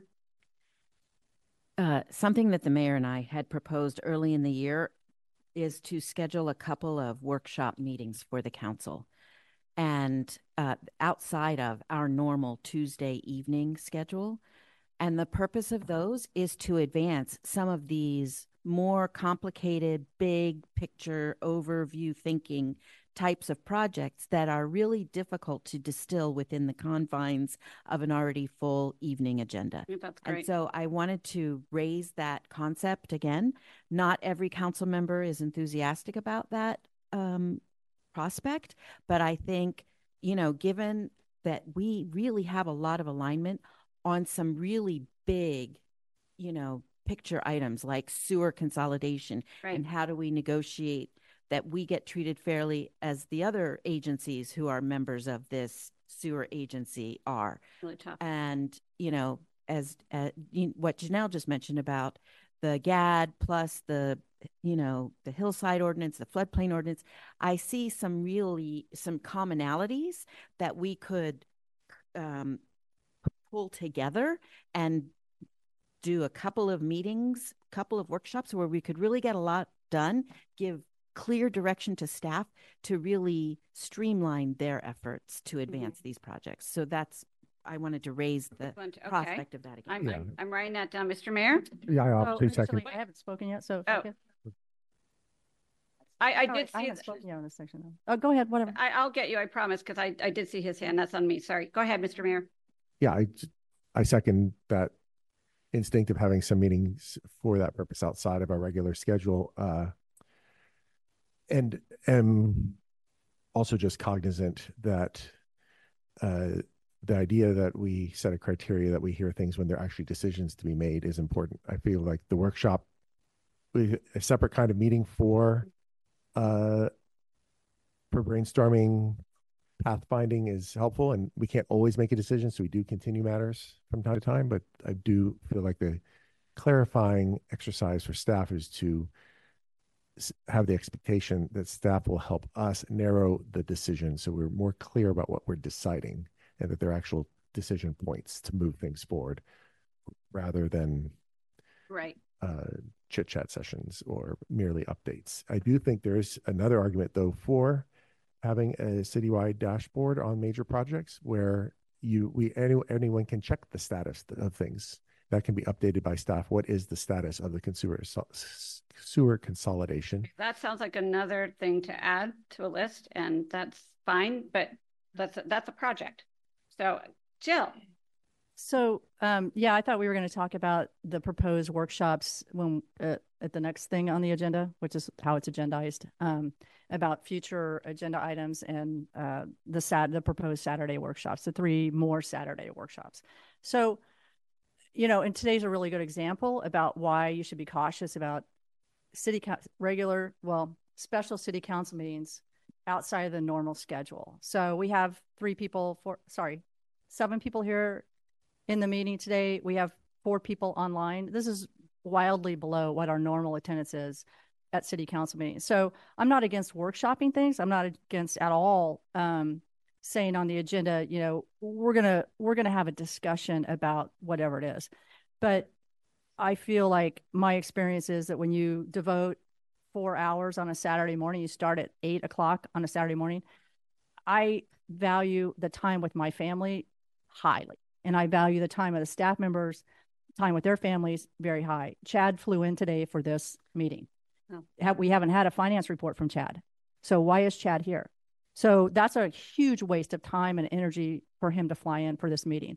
So when you have an unfocused discussion, you know, does it merit anybody getting up on a Saturday morning and sacrificing that time? I mean, that's just my perspective, right?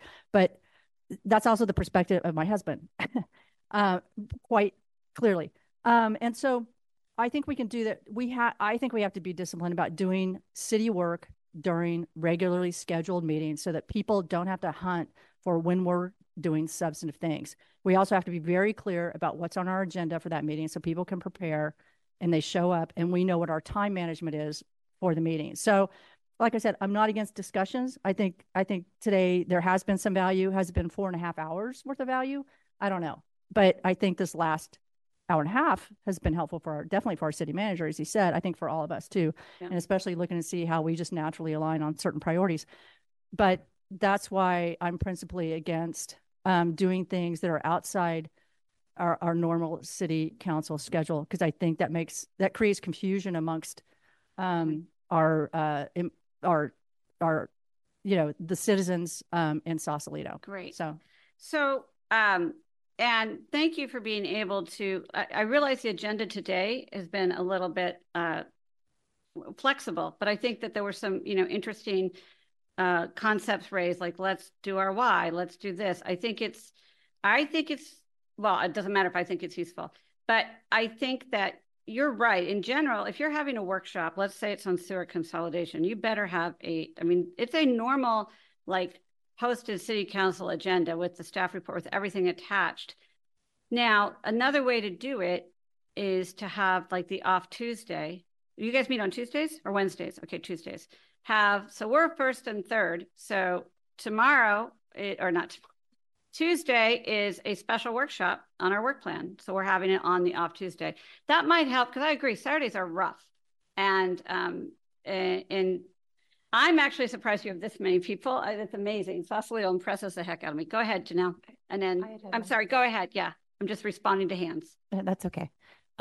So I tend to echo Councilmember Hoffman's sentiment around Saturday morning meetings. And also just a reminder that many of us also have full-time jobs and a workload in addition to our volunteer capacity. Well, mostly volunteer. We do get a stipend on the council. And obviously, if there's an urgency or a need to make a decision, we all show up and we support each other in that way. And we want to be as supportive as possible to meeting the goals. I mean, I would love to be as supportive as possible of supporting Mayor Sobieski's agenda this year, but being mindful of people's respect, their time with their family or staff's time with their family is really important. And I want to acknowledge that. And I also was thinking throughout the course of this conversation, because there are a lot of things on the future agenda items that matter to all of us that we might not get to. And good points were made as well around, that's something you engage with community organizations around Sausalito Beautiful, or you might work with Sausalito Foundation. So I would maybe suggest that in part of our meetings where we give committee reports, we might also include initiative reports so that we can share out and say, you know, this was on future agenda items. I want to let you know this is what I've done without staff time or whatever. So folks are aware and you can still talk about what you're doing in your capacity as a council member in a somewhat formal way without having to formally agendize it. I like that a lot, the initiative reports.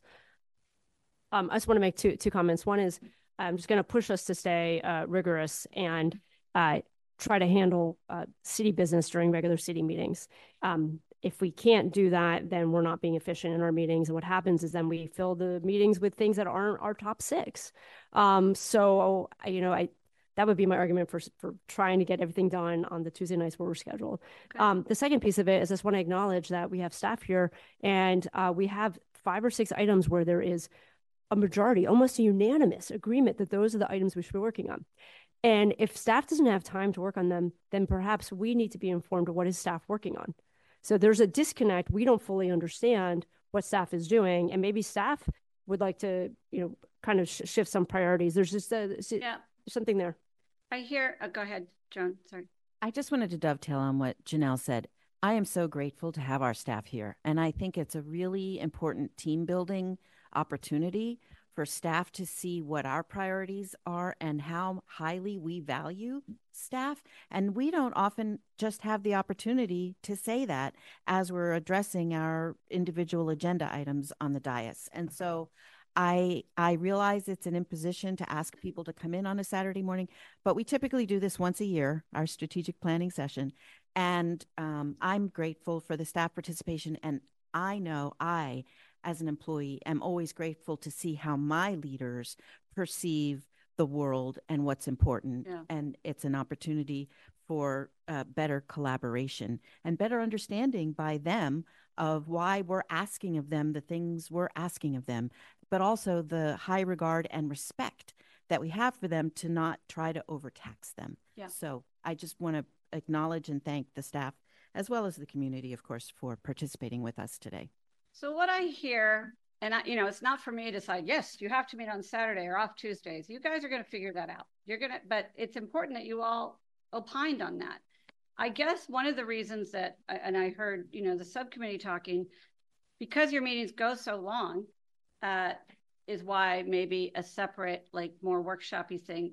And I'm not saying yes, no.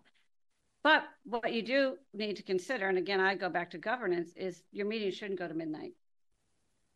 Nothing good happens after, I say 10. I used to say 11. I was younger then. And we actually have something on our council policy is if it's about to be 10 o'clock, we won't start a new item unless we all vote on it. And it's enforced discipline, you know, and we wrap ourselves, we actually, you know, they will say, Amy, you talked already. There's something new. I mean, they'll say that and we're so close, right? And then whatever. But so I want you to consider, because some of these things are going to be things that you're going to have to talk about, like philosophies and policies. I think that, you know, what I see across the state in all districts, staffs, whether they've been there for 30 years or just new, COVID, everyone's still digging out of COVID, frankly, and this backlog, right? And what I see, though, I don't see anyone making an excuse. I don't see that, but I do think that there probably needs to be more communication on a regular basis. Here's what staff is working on. Here's the capacity. These projects that are proposed are easy, medium, hard, or whatever the thing is. And so I have internal recommendations too that I think could help, and I think you guys can handle it. I want to know, we're going to go to public comment really soon. Because we're going to go to public comment really soon. Yes, sir. Well, I was just going to articulate that, and I get we haven't resolved the question, but if we constrain ourselves to end by 10 and only keep the regular schedule and have unlimited speaking time as members of the council and unlimited Q&A time, that something's got to give in that formulation. And I'm just cognizant of it. Yeah. And so that's something we have to wrestle with. And it's, you know, our first year, I know we can adapt to the needs, but something's got to give in that formulation. And if we have that means we might be leaving money on the table. Something, if we literally run out of time and don't have 5 minutes to spend on something, that could have a big but it keeps piling up because we have so many things and so many priorities and a limited amount of time. Now, I'm a proponent of the idea that work fills the time allotted, so I generally like to keep things tight, but I'm also cognizant of that tension. I just wanted to articulate that. I haven't watched your meetings yet. I'd say it's a meeting management issue though too. And I think that that's an internal control that you guys can work on. Have you guys watched your meetings? Do you guys ever go back and watch your meetings? I'm so sorry. Yeah. Okay. That's good. I want to go, but I want you to understand that I am going to be providing summaries and a report to all of you of what's been said, what you decided upon. From where I stand, I see what's exciting is the consensus, because I heard from one of you in our one-on-one talks, hey, we really need this money reserve policy. But I heard from all of you that we need that. So that's really great. I'd love 5 minutes at the end to just with some housekeeping, but do you want to go to public comment right now? Well, yes, but go ahead, City Manager. And clean up my stuff. If I can, I want to say my last words for the evening and thank everybody for being here, public, staff, and council. We didn't get to the financial discussion, but it's important.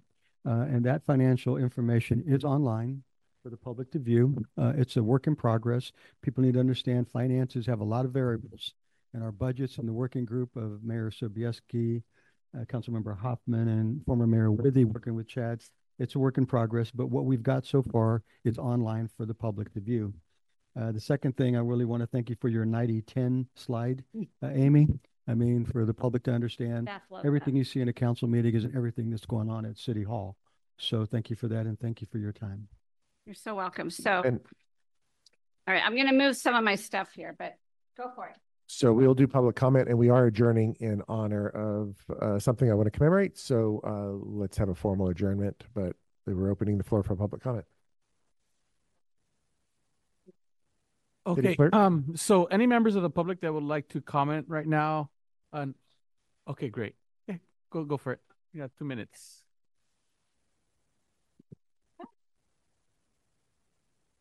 I actually have some questions besides my comment, but it's interesting that in the last 5 minutes, the topic that I wanted to talk about was brought up, and that's communication. And communication is so important, and I see where there are gaps. And one of the biggest gaps is with the public. Now, I live across the street in HUD housing. At one time, I'm 83 years old. I still am. But at one time, I was the youngest person in that complex. Okay. A lot of people don't have computers. They don't have smartphones. They can't be on Zoom presentations. They don't get any information at all about what was in the meeting, what's going to be discussed, or you have very few people here Saturday. I just found out about it last night at the library presentation. So I'm encouraging you to look into what can be done to reach out to all of the community, not just those that have computers and smartphones, not those that have mobility or cars. The other problem I can see is here with parking. I don't know, I didn't realize, does your group do the parking decisions in this city? So whoever implemented this last thing on all these streets, parallel streets of 2-hour parking, and then you have to have a permit at night, or you get like a $60 ticket. A lot of the people have helpers that come at night to help them. Or the library puts on a program, 80 people showed up. Did they get tickets because they parked there, or are there special arrangements? So I'm saying there are things that have not been thought out about the entire community. So can I say a couple more things? Sorry, the time limit is. Does anyone else want to speak? It's just being fair to everybody who spoke before and after. So there are other speakers. Thank you very much. But I wanted to hear the answers to my questions. Yeah, I'm sorry. The protocol is it's just public comment. It's not a Q&A opportunity, but I'm sure that I'm available and I'm happy to meet with you directly. Okay. And I would love, so please stay after and I'll start with you and you can approach any of us. We're all equally willing to engage with you, madam. Thank you very much. Ma'am, though, could she state her name? What is your name for the record? Sunshine. Okay, I have no more speaker slips, but if you want to come up and speak, go ahead and step forward. I'm Linda Foch, and I'm exhausted just thinking about what your year is going to be like. I'm really impressed. I have new respect for all of you. I have a couple of really small issues and certainly don't want to overburden staff with them. So I'm thinking that you should reach out to your identified resource list, which was the community. And I think that the community can step up and do some of these things. And excuse me, the first one is technology. We don't have internet downtown. I think we have technology experts in our community, people that live here. And I think if you reach out and say, can you volunteer to be on this committee? I think that, maybe they can solve these problems. The other one is public water access. And, we have Yichakchi Park. We have our fallen down dock pier, whatever you want to call it. Again, I think you should reach out to the community. Maybe Melissa will swim in the bay for us again and raise some money. And here's some very wealthy people in the community that I think would step up and really help put some of these things together. And maybe volunteer laptops for the previous lady.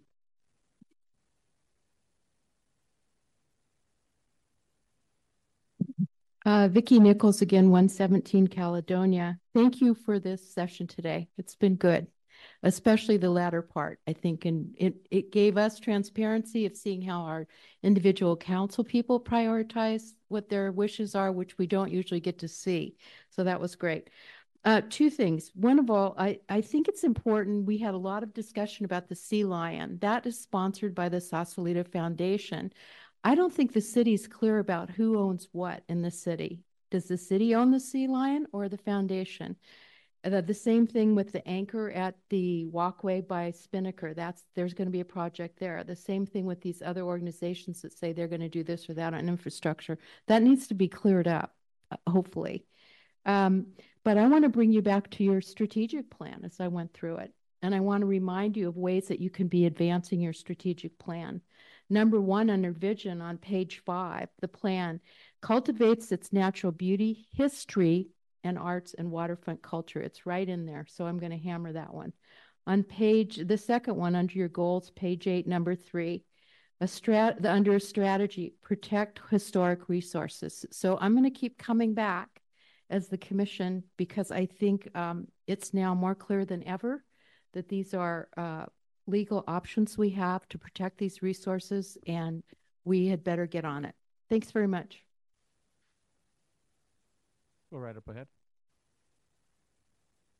So I'm Sharna Brockett, and I just want to thank all of you. I can't even imagine how much time you put in, or I've seen it. I've just started looking and showing up, and I have just so much respect for you and the staff. And I just wanted to highlight that.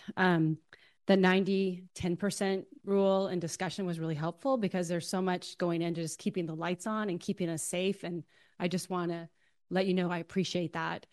And all, all the work that you've done, not just this last year, but it's the last 10, 15 years. And we're starting to see the results of that. So I just want to acknowledge that. And I also want to say, my earlier statement, I was saying, it's not that hard, get it done. I know that's annoying if you've been in the trenches. And I just want to say that I meant no disrespect. I'm just this was a great conversation. How do we just get things done and simplify the process? So that was really eye-opening to me. So I just wanted to say I meant no disrespect, and I really honor everything you're doing. And I get it. As somebody who likes to get stuff done, it can get complicated and the whole stories and everything. So I just wanted to say that. And then I'm with Sausalito Beautiful. I'm not the president, so I can't, but we want some of the same things. So I think there's this group of really engaged people, volunteers. So yeah, let's get aligned and let's see where our passion and what you need to get done align, and we're here to help. So thank you. All right. Anybody else in the house? All right. So we'll go to Zoom. We have Sybil Boutillier. Oops. Trying to start my video. It's not started. Here we go. So, oh, you can't see me anyway. I just want to thank everybody for being here, giving up your Saturday morning. I think this was very illuminating for those of us in the audience. And I listened to every word and thought it was very interesting. I was surprised that the corporation yard was not on the list. I know it's been prioritized. We've had promises of money from the state and also from Marin Community Foundation to move forward the housing. If we can, find a way to, I know folks have been working on it, but I would love to see that kept up in the, priorities of, because speed could be important here in terms of the funding that may be available. And that has been suggested they would be available. So I just wanted to mention that housing is so important for us to, keep in the forefront of our thinking. We have a big lift there. So that's just one of many things that you mentioned that wasn't mentioned, but so many things you did mention that are important. I want to thank you all again for the time you put into this and for working with the community. There's a lot we're willing to do to help you, and I hope you take advantage of that to the full extent. Thank you. Okay, no further public comment.